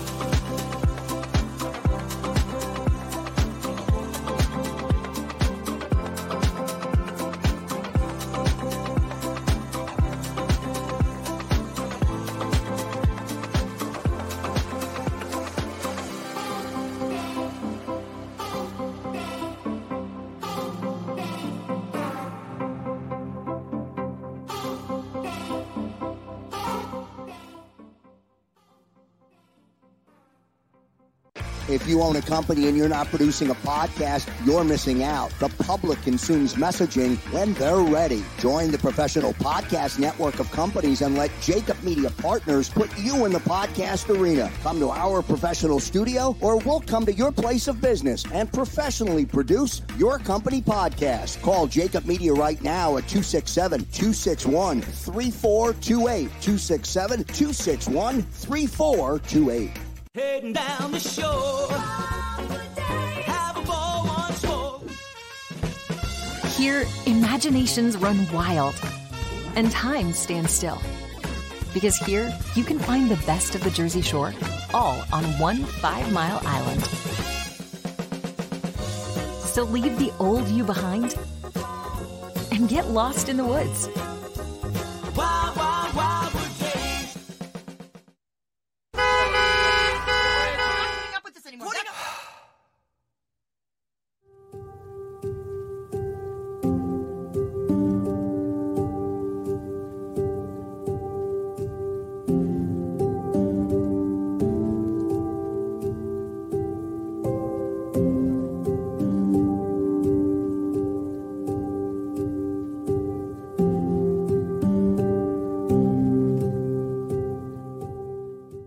Score and save in southeastern PA and Delaware with Colony Pools this football season, and let the experts close your pool with a custom Merlin safety cover in green for the birds. And if you join our Winter Watch team, we'll give you another 20% off, and Colony Pools will handle it all.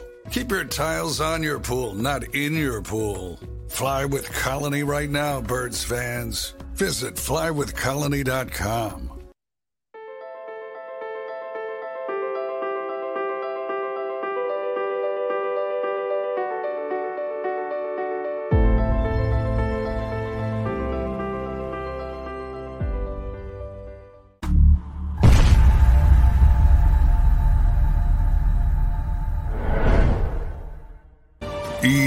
EAGLES, Eagles.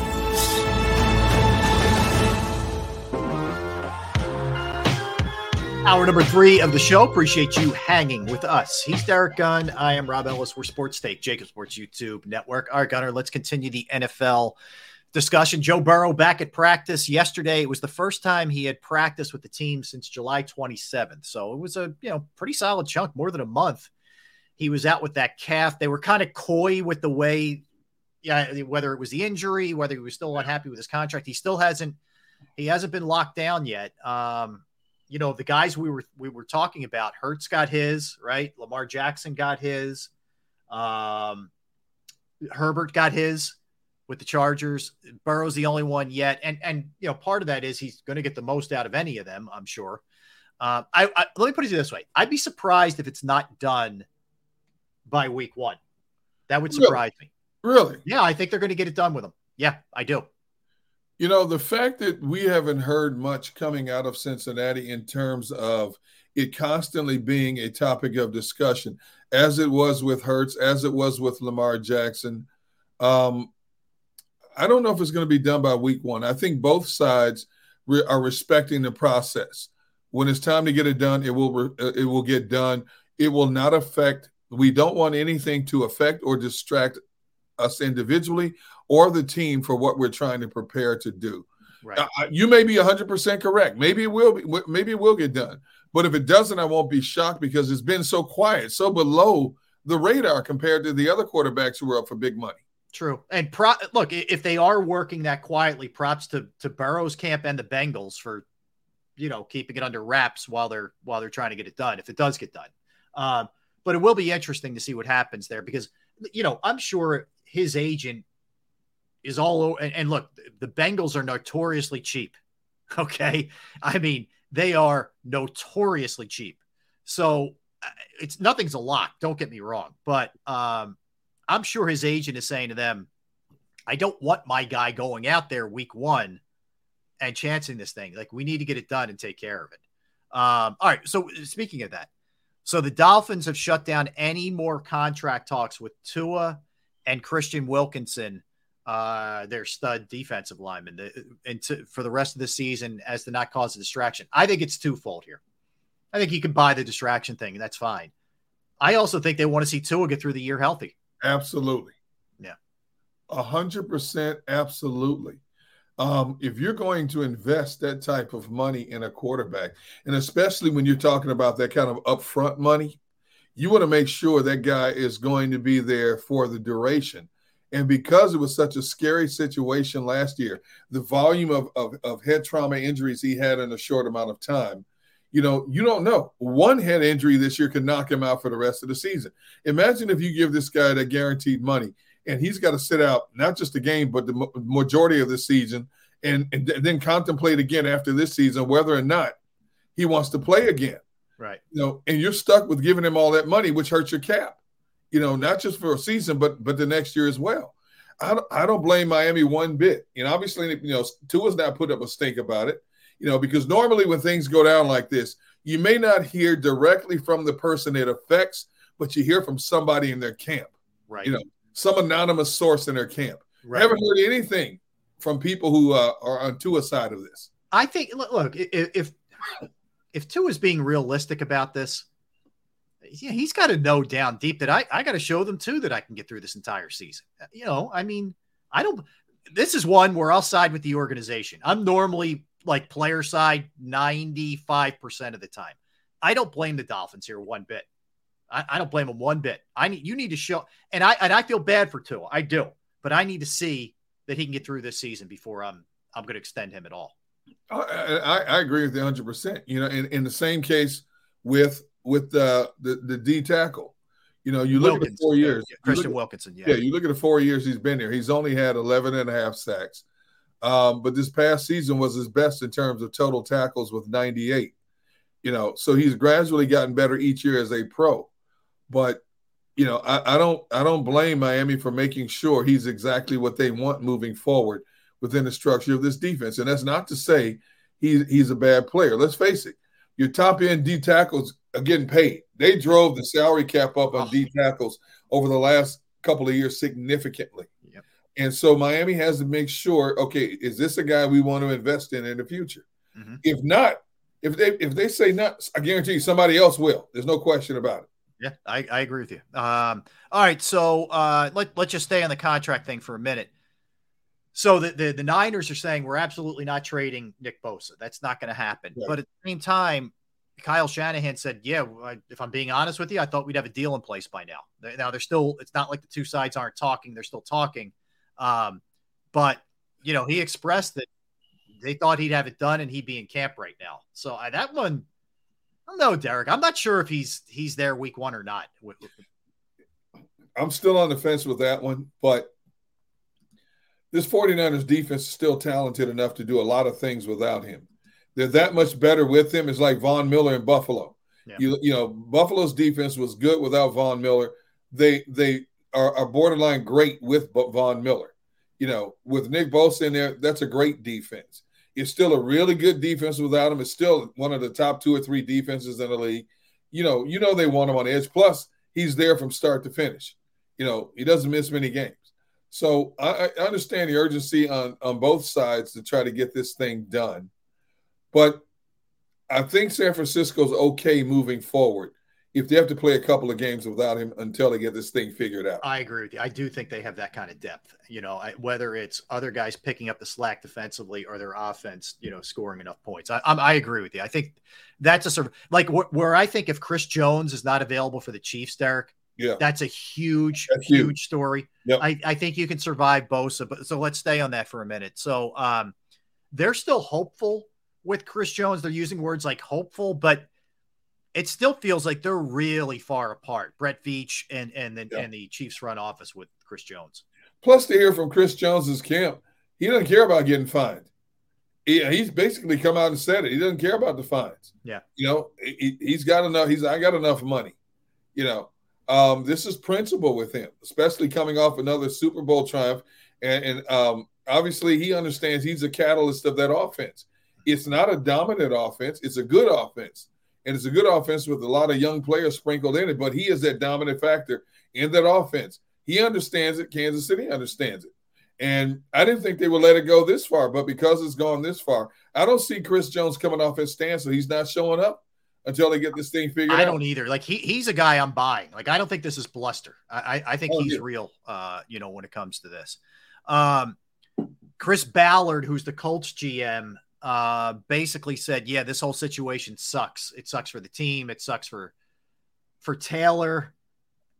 It's kind of an interesting comment when it sucks for everybody.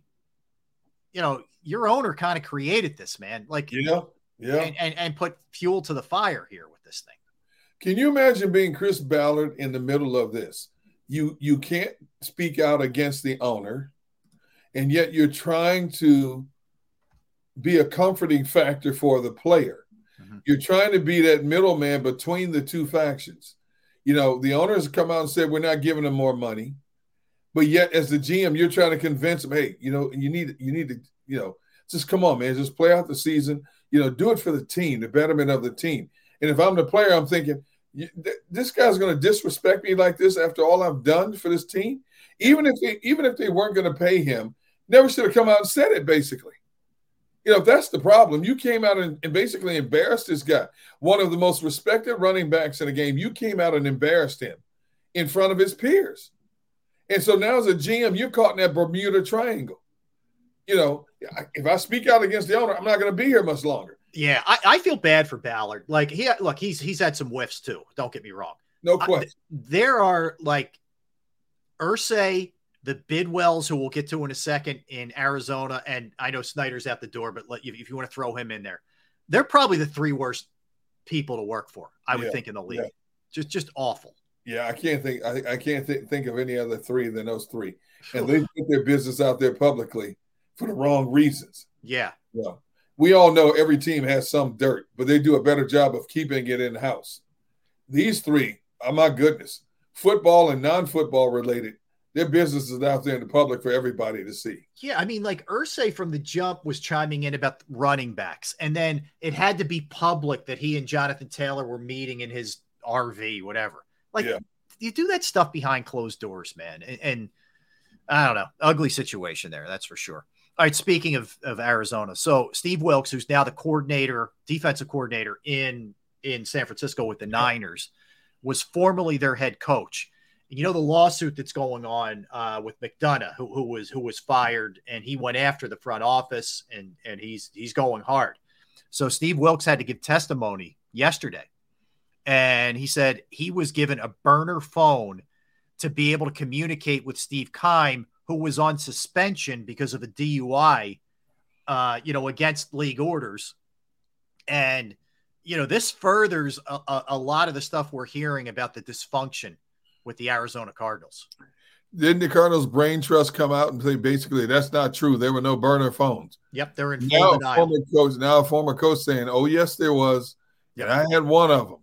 Okay? This is about to get real ugly. And I think there's just a little bit of revenge factor here, or sour grapes here on Steve Wilks' part, because he was there one and done, which was unfair to him. He didn't even get a chance to get his feet wet with the organization, and he was bumped out of there in a hurry. Yep. So I do think there's a little, it's my turn now, getting back at him. Well, now what he has to do, can he produce that phone? That's the thing. Can he produce the phone? Yeah, that's true. I mean, look, if I feel like you can find records now with anything, if there were phone calls made. But here's the thing, and I'm not even saying like Steve Wilkes is embellishing or lying or whatever, but you treat people like garbage. Yep. You treat your employees like garbage. This stuff comes back to roost. Yes. And whereas if you treated Steve Wilkes great, he may be less inclined to lay you out, so to speak, or whatever. I get it. He's under testimony and he's got to be honest, but I'm just saying, like, I think some of these folks are like, all right, guess what, man? Here comes your comeuppance and you're about to get yours right now. Yeah. And again, it couldn't happen to a nicer front office than the Arizona Cardinals. That's for sure. Well, this is Washington part 2 now, so to speak, in a lot of ways. Not as devious as Washington, but bad enough.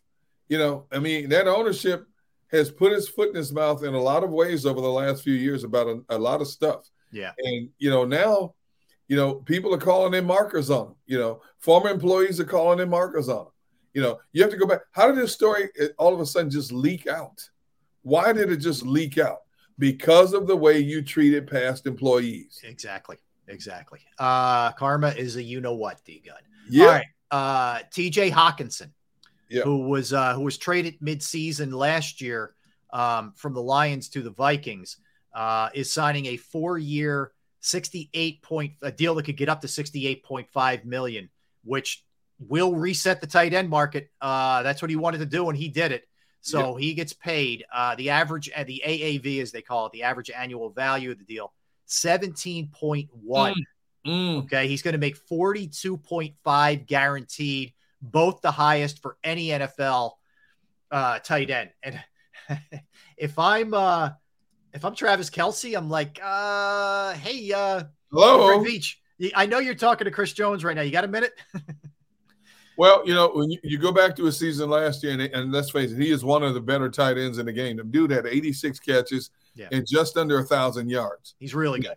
He is really good. And kudos to the Vikings for making that trade to get him away from Detroit. Yep. And there's a situation where the Vikings identify, you know what, we're not going to mess around with this thing. We understand what you are. We understand your value to the team. We want you to be here for the long haul. We think you are an integral part of what we're trying to do, which is to overcome falling short in the second season. Mm-hmm. You're one of the building blocks of this thing, one of the cornerstones of this. And you're right. It's setting the market. It's resetting the market for tight ends. There's a whole lot of tight ends lining up talking about, okay, all right, my turn's next. Yeah. See the numbers I'm putting up, and no disrespect to TJ Hawkinson, but some of these guys are more accomplished than him. So we'll see what happens there. All right. So a couple other things here regarding what's happening around the NFL. The Browns have voted Deshaun Watson as one of their 5 team captains. Quite a turnaround for him considering where things were. So he is one of the team captains for the Browns to go with Joel Bitonio, Anthony Walker, Myles Garrett, Charlie Hewlett are the others. So showing a little support and love for Deshaun Watson. Well, considering what he went through, and now that's behind him, let's face it, the quarterback is usually one of your team captains. Yep. He is considered first and foremost the front runner for team captains on this team. And I think that's the Browns letting the team know and him know, we have faith in you that what happened in the past will not happen again. We identify you as one of the guys that everybody else gravitates towards and looks to for leadership, guidance, and support. And you are one of the better players we have on this team. Let's face it. Mm-hmm. So now he's got to wear that hat. He's got to wear the hat of being one of the highest paid players in the game and also the hat of being now one of the more stand-up guys on that team. So let's see how it plays out. Hopefully nothing else surfaces with this guy. No question. Yeah, let's hope for his sake, for sure, for the league's sake, for the Browns' sake. Brian Burns, arguably the best Panther, out of practice. Frank Reich will not say if his absence is contract related. Oh, geez. Oh, boy. Okay. He's heading into the 5th and final year of that contract, the rookie contract. Wright called it a personal matter, and he wouldn't confirm or deny if it was contract related. It sounded to me like it's contract related. Contract related, you know. Interesting that he picked this particular time to make himself scarce. That's a way to really stick it to do it now. You're basically a week out, a week and change out. You do it now. Ooh. If I'm Frank Reich, geez, I'm starting a rookie quarterback, and now my best defensive player is a no-show. Yeah, I don't need this right now. But you can tell that was strategized. I mean, he goes through training camp, goes about his business. All of a sudden, gets close to the first game of the season. I got other things to do right now. Yeah, man. Yeah. So he's got the attention of the organization. Let's see if they buckle. Yeah, that's for sure. So we'll see what ends up happening there. Josh Jacobs says no hard feelings with the Raiders. It is what it is. They stepped up. They gave me a little bit more than what that franchise tag was. And, we kind of roll from there. All right. That's good. He took the Saquon approach. Yeah, he did. It was about respect. Now he's got to go out and earn that money. And I'm sure it's incentive laden as well to get that extra money. But, basically he appeased the organization appeased him, and now he's back. He understands what's at hand here. But moving forward, man, what an unenviable position for running backs to be in. Because even if his mindset is, if I ball out like I did last year, my pot of gold's at the end of the rainbow this season. That's not the case with running backs. Yeah. And really anything, Derrick, turns into like blood and guts. You know what I mean? Yeah. Like you got to hold out and this tag and it's animosity. It feels like it's never easy, And more importantly, for the volume of carries that he has, his body's got to hold up or the team's got him right where they want him next year. Yeah, I know. And they could tag him again. Yes. On top of everything else, they could tag him again. Josh Dobbs will be the starter week 1 for the Cardinals. Good luck, my man. Let's see here. Let's just take a quick old look here at Arizona. Let's see. So you have Josh Dobbs as your quarterback now. Yeah. Your receivers are Marquise Brown and Rondale Moore. Not bad. Small, but speedy. Yeah. And you got Zach Pascal, another small, speedy guy. Yeah. You got a really good running back. Ertz is going to be playing week 1. Yeah. You got a really good running back in James Conner. Yep. You got a pretty good offensive line. You got your 2 tackles, DJ Humphries and Paris Johnson, the first-round pick.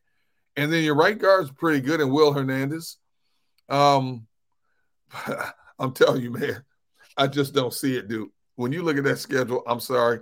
And I don't know if Dobbs is the one to deliver the goods, to be honest. To be honest with you, this is a guy who's a habitual backup for a reason. Yeah. That's he was borderline. He was borderline in the league. I know. Say what you want to say about Kyler Murray, but going from Kyler Murray to Josh Dobbs, that's a significant drop-off for a lot of reasons. Yeah. So that team is in a world of hurt right now. Yeah, it is. That I'm telling you, we went through it yesterday. If they win more than 3 or 4, I'd be shocked. Absolutely shocked. Jihad Ward. Now, you may not be all that familiar with him, but he was the guy who got into it on Hard Knocks with Aaron Rodgers. Remember, Giants linebacker? Yep. So he's not happy with the way that whole interaction was portrayed in Hard Knocks. So it looked like it was just kind of a one-on-one thing with those two. And, Rodgers at one point says to him, like, I don't know who you are, man. And then he's shot back. I don't know who you are either, which we know is BS. But anyway, Ward's issue is there was a cheap shot that took place on one of his guys. Yep. And he was essentially coming to his defense and getting into it with a couple of Jets players, which I kind of get his point. But unfortunately, this is the way it goes when there's editing involved, my man. And you're going against the star of the show, who's Aaron Rodgers. Yeah, but when you look at the play, Rodgers throws a quick out pass. Yeah. And Randall Cobb just curls back and blindsides a guy on the outside, which is illegal. And you hear Rodgers going, no. He knows that Cobb made a mistake. He goes, you can't do that anymore. This is not like 5-6 seasons ago. Yeah. The rules have changed. So the guy took exception to it because the guy who Cobb's hit is now in the concussion protocol. Exactly. So the defensive guy's sticking up for his player. But what he shouldn't have done is it was clear that Rodgers had already released the ball, and the guy gives Rodgers a 2-handed shove.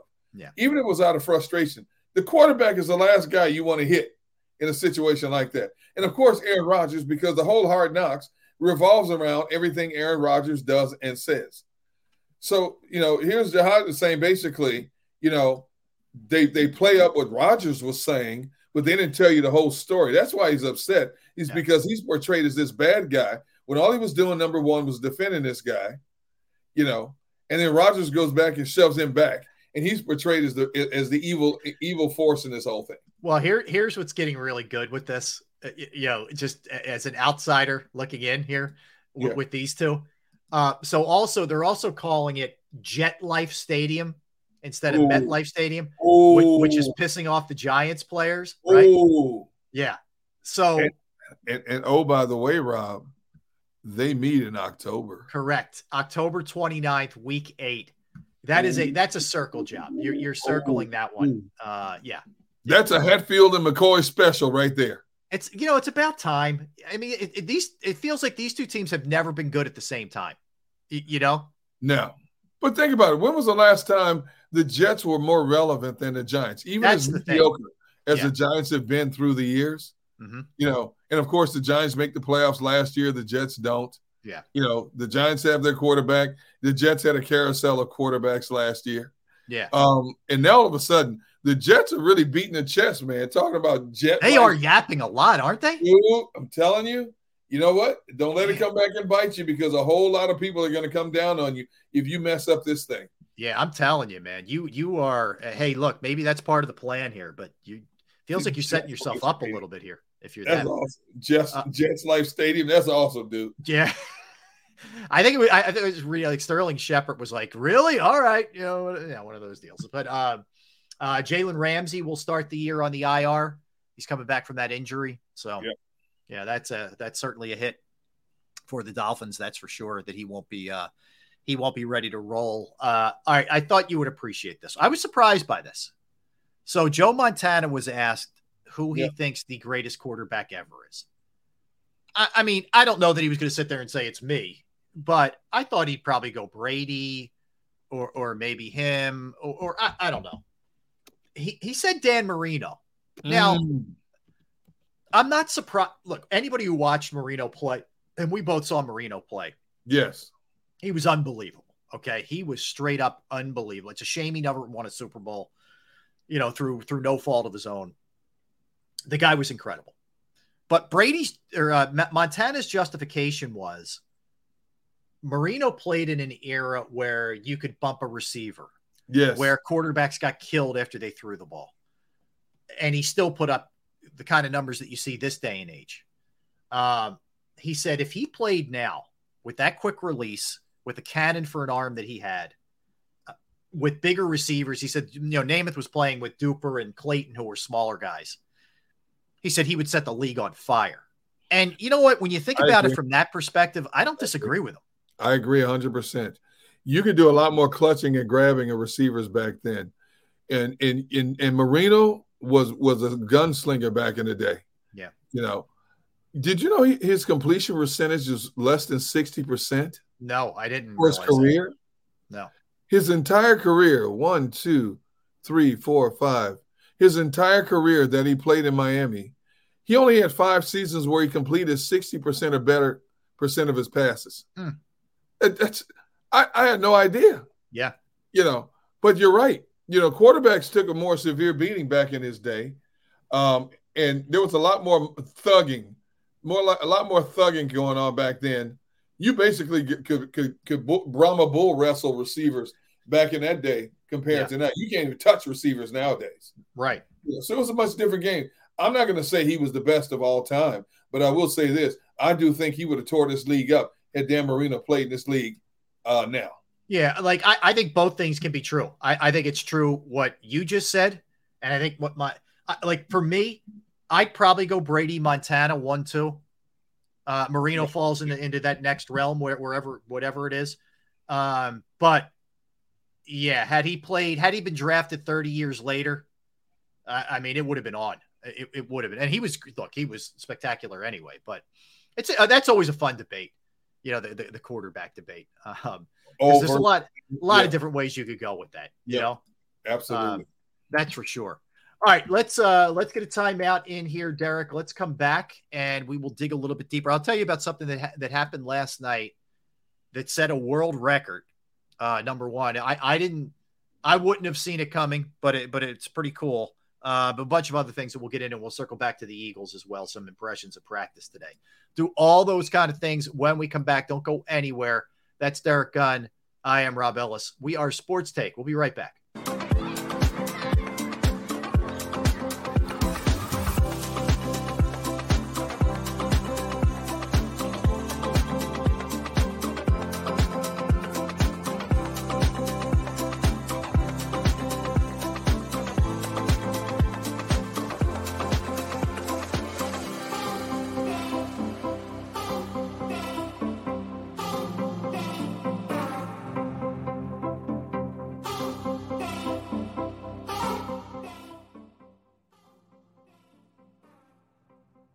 If you own a company and you're not producing a podcast, you're missing out. The public consumes messaging when they're ready. Join the professional podcast network of companies and let Jacob Media Partners put you in the podcast arena. Come to our professional studio or we'll come to your place of business and professionally produce your company podcast. Call Jacob Media right now at 267-261-3428. 267-261-3428.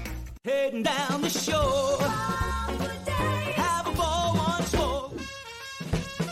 Here, imaginations run wild and time stands still. Because here, you can find the best of the Jersey Shore, all on one 5-mile island. So leave the old you behind and get lost in the woods. Wild, wild, wild wood days.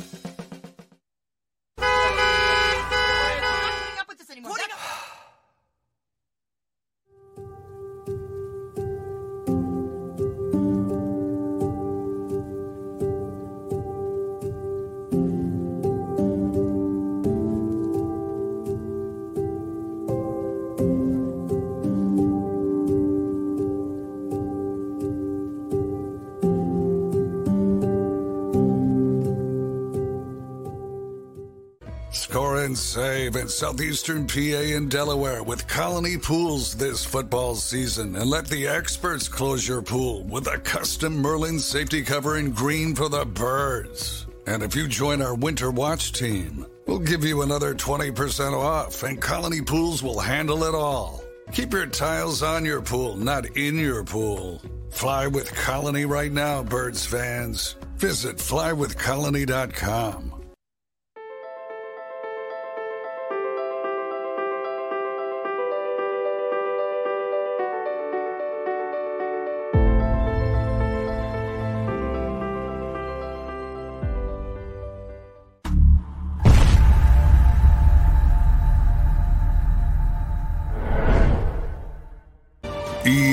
EAGLES, Eagles.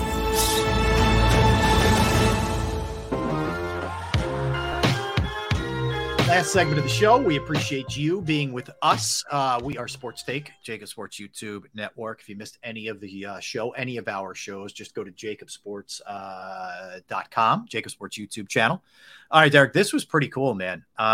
So Nebraska women, their women's volleyball team, played Omaha last night at Memorial Stadium. Yep. They had 92,003 people there. 92,003. That set the world record. Not just the U.S. or college. It's the most people that have ever viewed in person a women's volleyball game.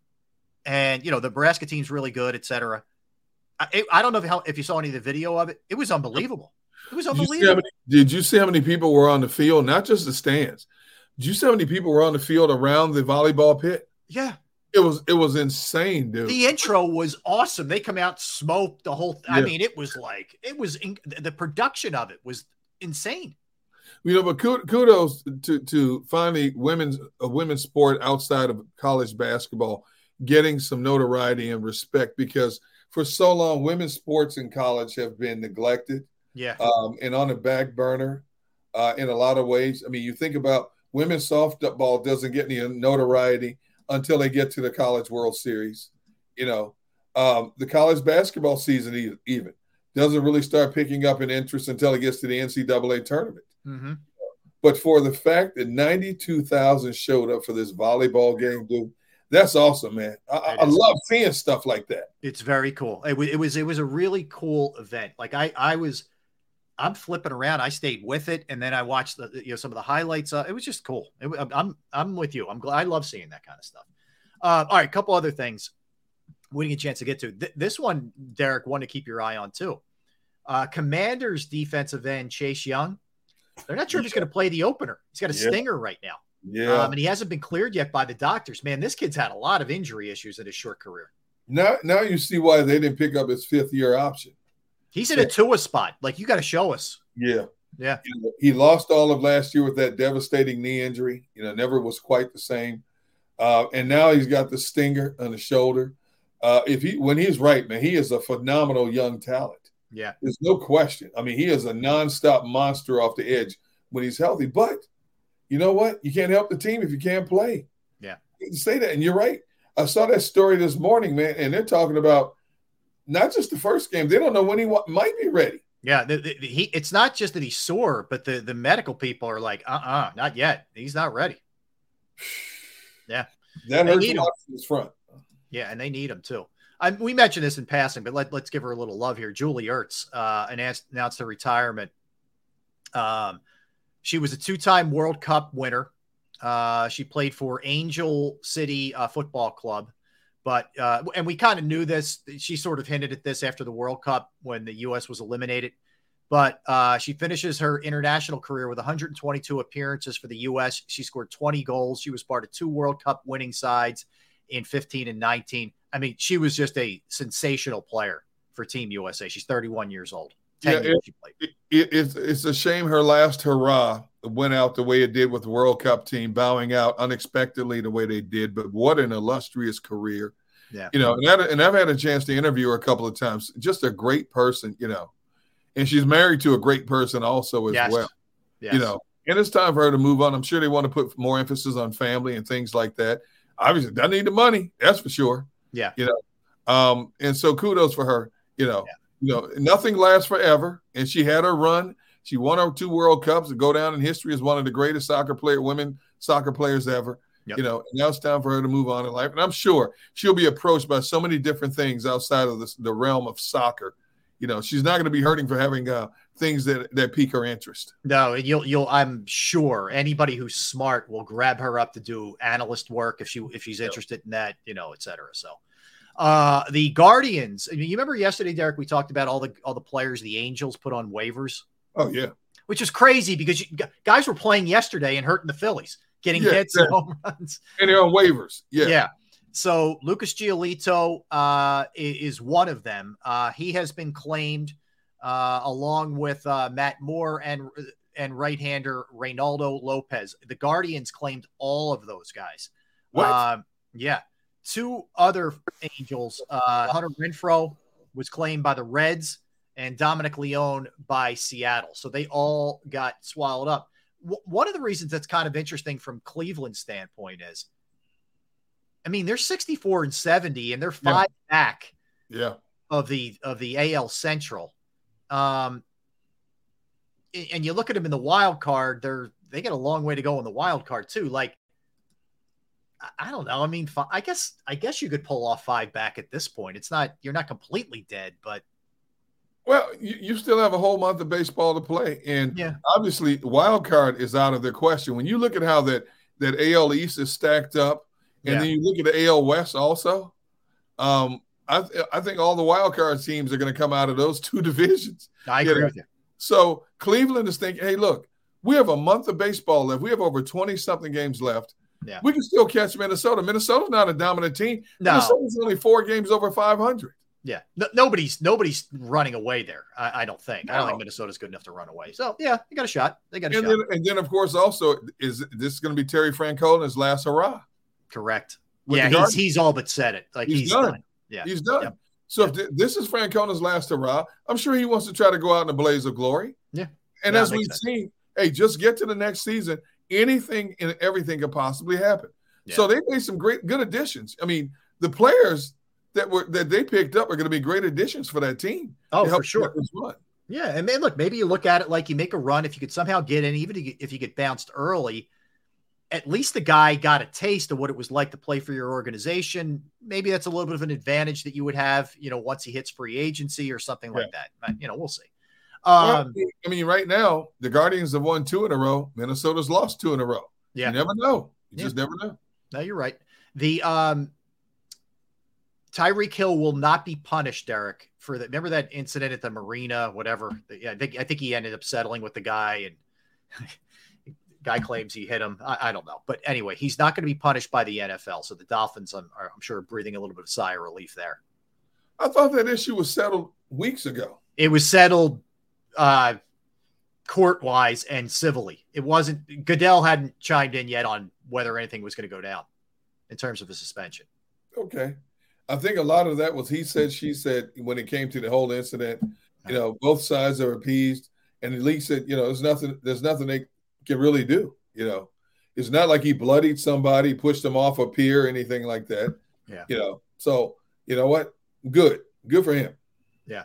All right. So if you look at him last year, so he had 1710 receiving yards on 119 receptions, 7 touchdowns, 14.4 yards per catch. He claims he's getting to 2,000 this year. I was just about to ask you. It's tough. Right. Here's why it's tough, because Waddle is so good, and is Tua playing? Who's throwing him the ball? And he still did it last year with Tua missing a lot of time. So yeah, he did. I'm going to say he doesn't do it, but I think he's still going to be pretty close numbers wise to what he had last year. Well, considering the inconsistency of the quarterback play, he's still at 119 receptions. Yeah. Waddle only has 75. Look at Waddle's yard per catch.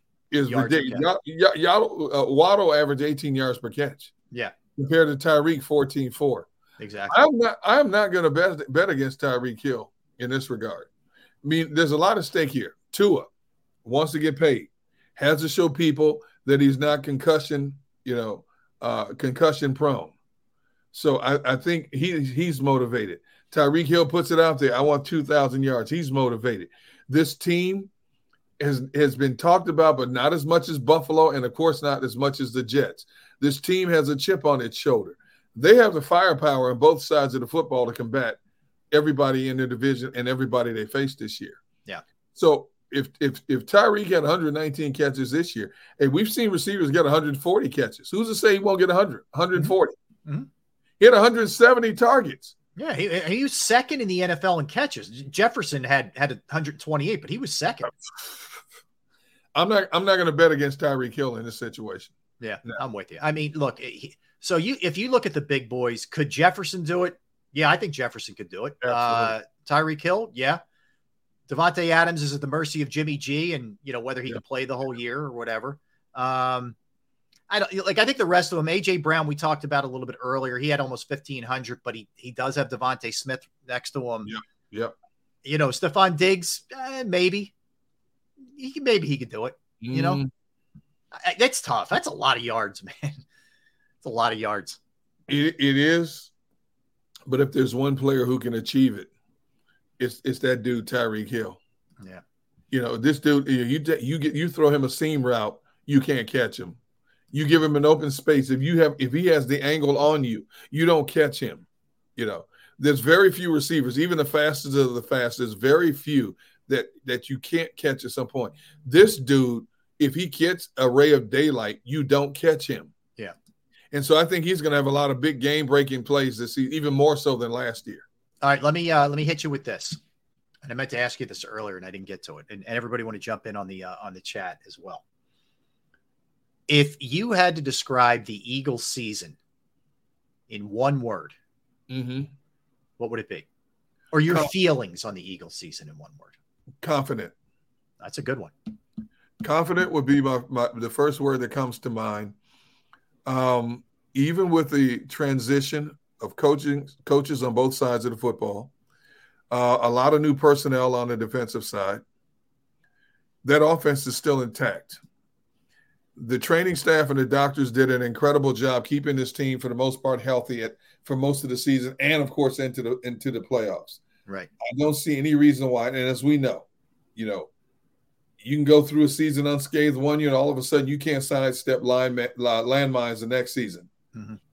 I feel good about the coaching staff putting these players in the right position to make plays, especially in the offensive side of the ball.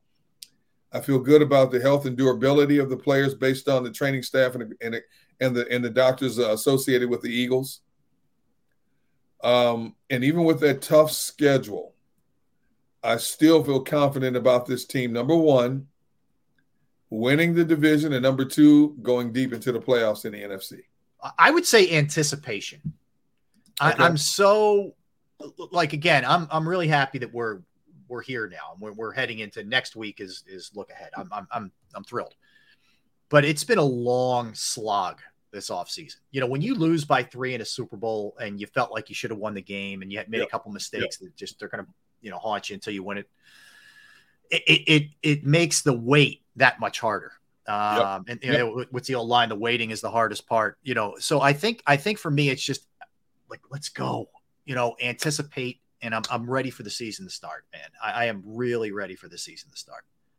That's me. That's where I'm at. I am too. I'm tired of talking about meaningless games, meaningless joint practices. Yes.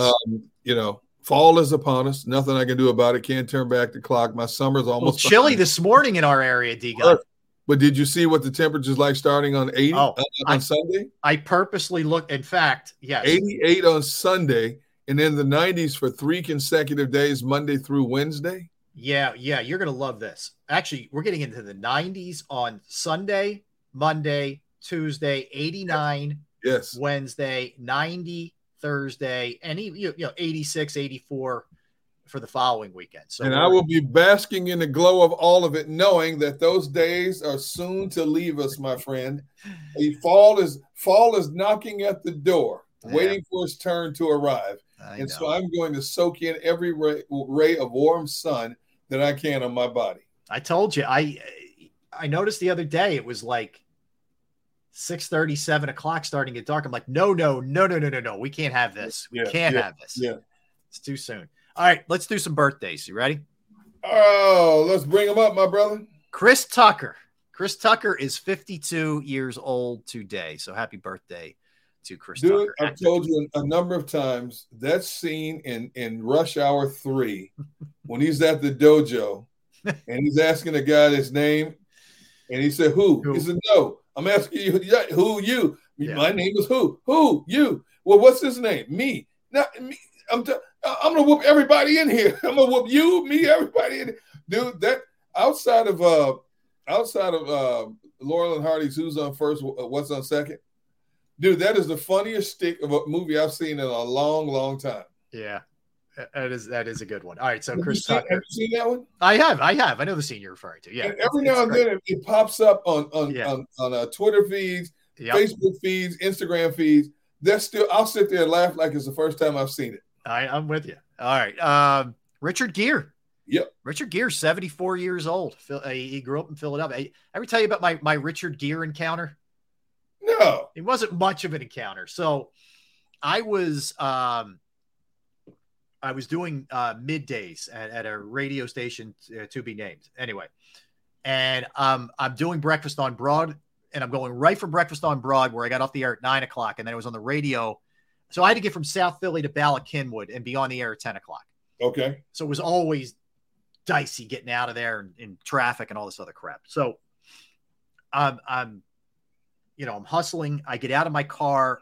It's like 9:50 a.m. and I'm on in 10 minutes. Okay. And I'm like half jogging, speed walking to try to get from where I parked to where the studio is.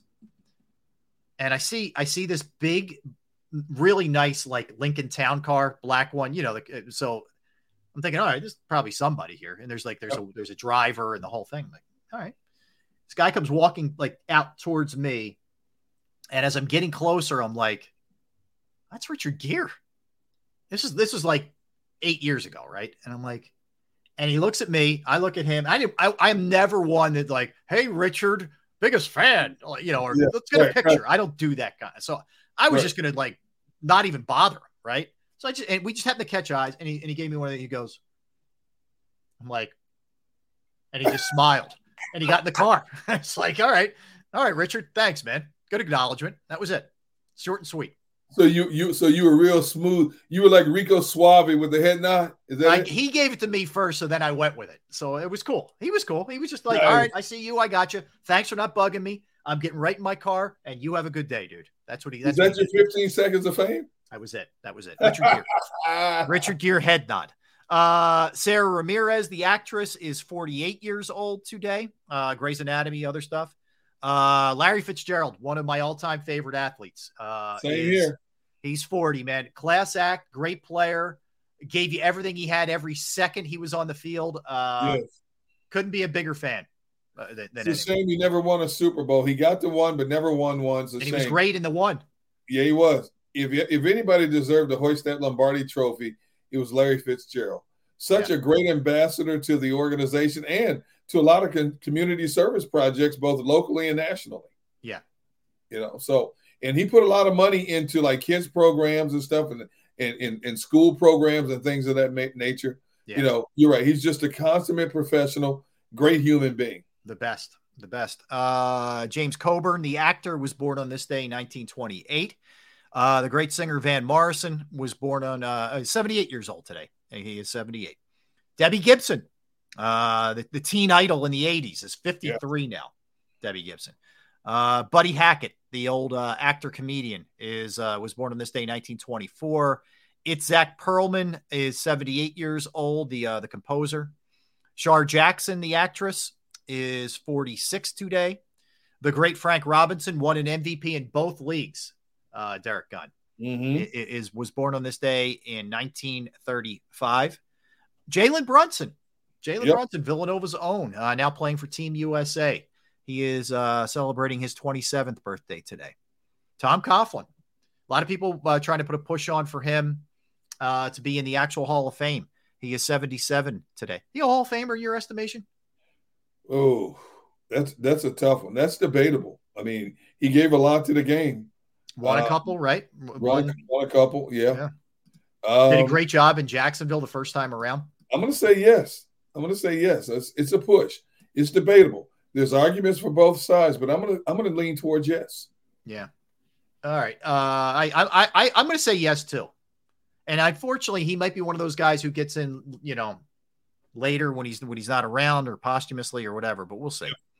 Marcia Clark, the attorney famous for the O.J. Simpson trial, is 70 years old today. Yep. Ernie Shavers, the old boxer, was born on this day in 1944. Derrick, he was known as having one of the hardest punches in the history of boxing. Ernie Shavers. Yes. Yeah. And Muhammad Ali admitted it, after his career, that he had never been harder than he had been hit by Ernie Shavers. Yep. Ernie Shavers was not a dude you wanted to be messing with. Who else do we have here? Padraig Harrington, the golfer, is 52 years old. Edwin Moses, the great hurtler, is 68 years old today. Won 2 golds in the 84 Olympics. Yep. Oh, he was incredible in 84 in LA. Yeah, he was there. Desmond Ridder, Falcons quarterback, 24 years old today. Anything I missed? Any on your list? Jim Fossil, former NFL coach, 74 on this day. Nice. Christian Kersey just got cut by Houston. He's already been put on the Bills practice squad, 31. Remember, the basketball guru, Pete Newell, was born on this day in 1915. Scott Niedermeyer, former NHL player, 4-time Stanley Cup champion, born on this day. But no, he's 50 years old today. How did you miss this one, Rob? You know what? I should take away your Philadelphia fandom. Who did I miss? Phil Martelli, 69 today. Oh, Phil, happy birthday, my man. How'd you miss Phil, man? That's weak. That's a bad job out of me. The great actor Richard Basehart was born on this day in 1914. Stephen McKinley Henderson was in a great movie, Fences. Was also in a comedy movie, Tower Heist. 74 today. Larry Hankin, who was in Escape from Alcatraz, and Billy Madison. He's a funny guy. You see his face, you know who he is. Yeah. Mark L. Wahlberg, not the Mark Wahlberg you're thinking, but Mark L. Wahlberg, who's the TV host for that show. What was it, Temptation Island? Yeah. Yep. It's 61 today. Great radio and TV host, a pioneer in TV and radio, Arthur Godfrey. Yeah. Was born on this day in 1903. And Zach Ward, who was in all these crazy movies like Jason versus Freddy, Resident Evil, Apocalypse Now, Transformers. What a wide range of roles. Yeah. Was born on this day. Okay. All right. Movies, again, they're not great. The Constant Gardener, 2005. One of the redos of Halloween from 2007. You got anything else? I didn't see much else, man. That's it. I'm done. That's it. All right. This is interesting. So there's a record prize for the 2022 World Poker Tour Championship. Yeah. Get a load of this. $40 million is the prize. Oh my goodness. Previous record is 15 that was set last year, but they got it up to 25 now, or 25 million. It's at total of 40. That is crazy. Does ESPN still televise this thing? Derrick, I couldn't watch that. I'd rather not have the TV on. I find it, and I'm not a big card player, so maybe that plays into it. I find it so uninteresting. I will say this through the years, and I'm not a gambler, but I will say this through the years, and I'm saying over the last 10, 12 years, there have been times, because it's always on like on a Saturday or Sunday. Yeah. And there have been so many times when I've just been channel surfing, and all of a sudden I'll see it, and I'll watch it for like 5 minutes. I have no idea why, but you look at the faces of the players. I mean, stone cold, they don't give anything away. Right. And you got guys sitting there doing play-by-play and announcing, and I don't know why it intrigues me every time for about 5 minutes, and then it's like, okay, that's it, I'm done, and I'll turn away. Yeah. I love watching people play poker, the strategy behind it. I would never sit down at a table and play. I'd give everything away, though. Sure. No, believe me, I get it. So apparently there was a big surge, Derrick, during the pandemic. Poker, so the interest has really risen. And that's one of the reasons there's more people involved. Like this year's World Series Poker set multiple records, including 10,043 entries into just the main event. What? Yeah. It had a non-guaranteed prize pool of $93.3 million. A record 77 events in the World Series of Poker had $1 million prize pool. So naturally there's more people involved. So I guess it's the pandemic. It made a big comeback. The thing is, if it really started to peak during the pandemic, how is that possible when nobody was allowed to be in the same room with each other back then? I guess virtually. Can you do that? How do you play poker virtually? I don't know. How do you? Yeah. You deal hands from not people cheating. Yeah, I don't know. Online. I mean, there's a lot of online poker, right? Maybe. Yeah, maybe. I don't know. You got me, man. I don't know. That's one thing. You couldn't have people together, but you also. I was going to say too, like you had a lot of people who maybe weren't working. I guess the not working thing means you can play, but it means you might not have any money. I don't, whatever. I don't know. I don't pretend to understand or live in that world, man. I don't know, but good for them. And that's a lot of money. That is a lot of money. All right. So here's what we have. Philly's back at it tomorrow. It's about to go down. It's going to be a biggie. Yeah. Philly's back at it tomorrow. Eagles continue their preparations for the Patriots. That line staying at 3.5, Derrick. It was 5 initially. It's 3.5 for the Eagles. All right, Rob, you know me. Why is it dropping? Why is the line dropping? We're still 10 days away. And you mentioned this yesterday. So 11 days away from the game, the line went from a solid 5. Now it's down to 3.5. Why is that line dropping? I wonder if it's a belief that Bill O'Brien's going to get a little bit out of Mac Jones. I think so. I agree. I think that's what it is. Yeah. I think it's a little bit of faith on that end and how hard it is on the other end to repeat, and if the fact that it's Brady night, I don't know. I mean, all those things could come into play. If it drops to 2.5, I don't think it's going to drop all the way to 2.5, by the way. I think it might actually go up to 4. But if it drops to 2.5, that's essentially, what you give the home team. So I don't know. It'll be interesting to see what happens there with that line. So anyway. And see Dynasty 215 just, said what you said simultaneously about Brady night. I get that. Yeah. The stadium is going to be electric. The team is going to be jacked. They're at home. First game of the season against the Super Bowl runner-up. And so it's going to be a major adrenaline rush that first quarter. Yeah. But after that first quarter, it's about football. Making plays versus stopping the team from making plays. Mm-hmm. And when you look at it on paper, I just think the Eagles can stop New England's offense from making plays a lot more. As good as New England's defense is, but I think that the Eagles' defense can stop New England's offense from making plays more so than New England's defense can stop that Eagles' offense from making plays. All right, well, we'll continue to talk about it tomorrow. Down. All right. I want to thank Tone DeShields. Tone, great job producing the program. Tone, appreciate you, bro. Thank you, Tone. Thanks, everybody in the chat section, everybody streaming, everybody listen. Listen, don't go anywhere. Today, we have Mark Farzetta and Bill Colarulo on the National Football Show from 3 p.m. to 5 p.m. Eastern, okay? So Mark and Bill have got you on the National Football Show coming up for the next 2 hours. All right, Derrick and I will be running it back tomorrow at the same time. We're looking forward to hanging out with you. That's it. All right, Gunner, good job, my friend. I will see you tomorrow. Everybody have a great Thursday. Thanks for hanging out with us. We are Sports Take.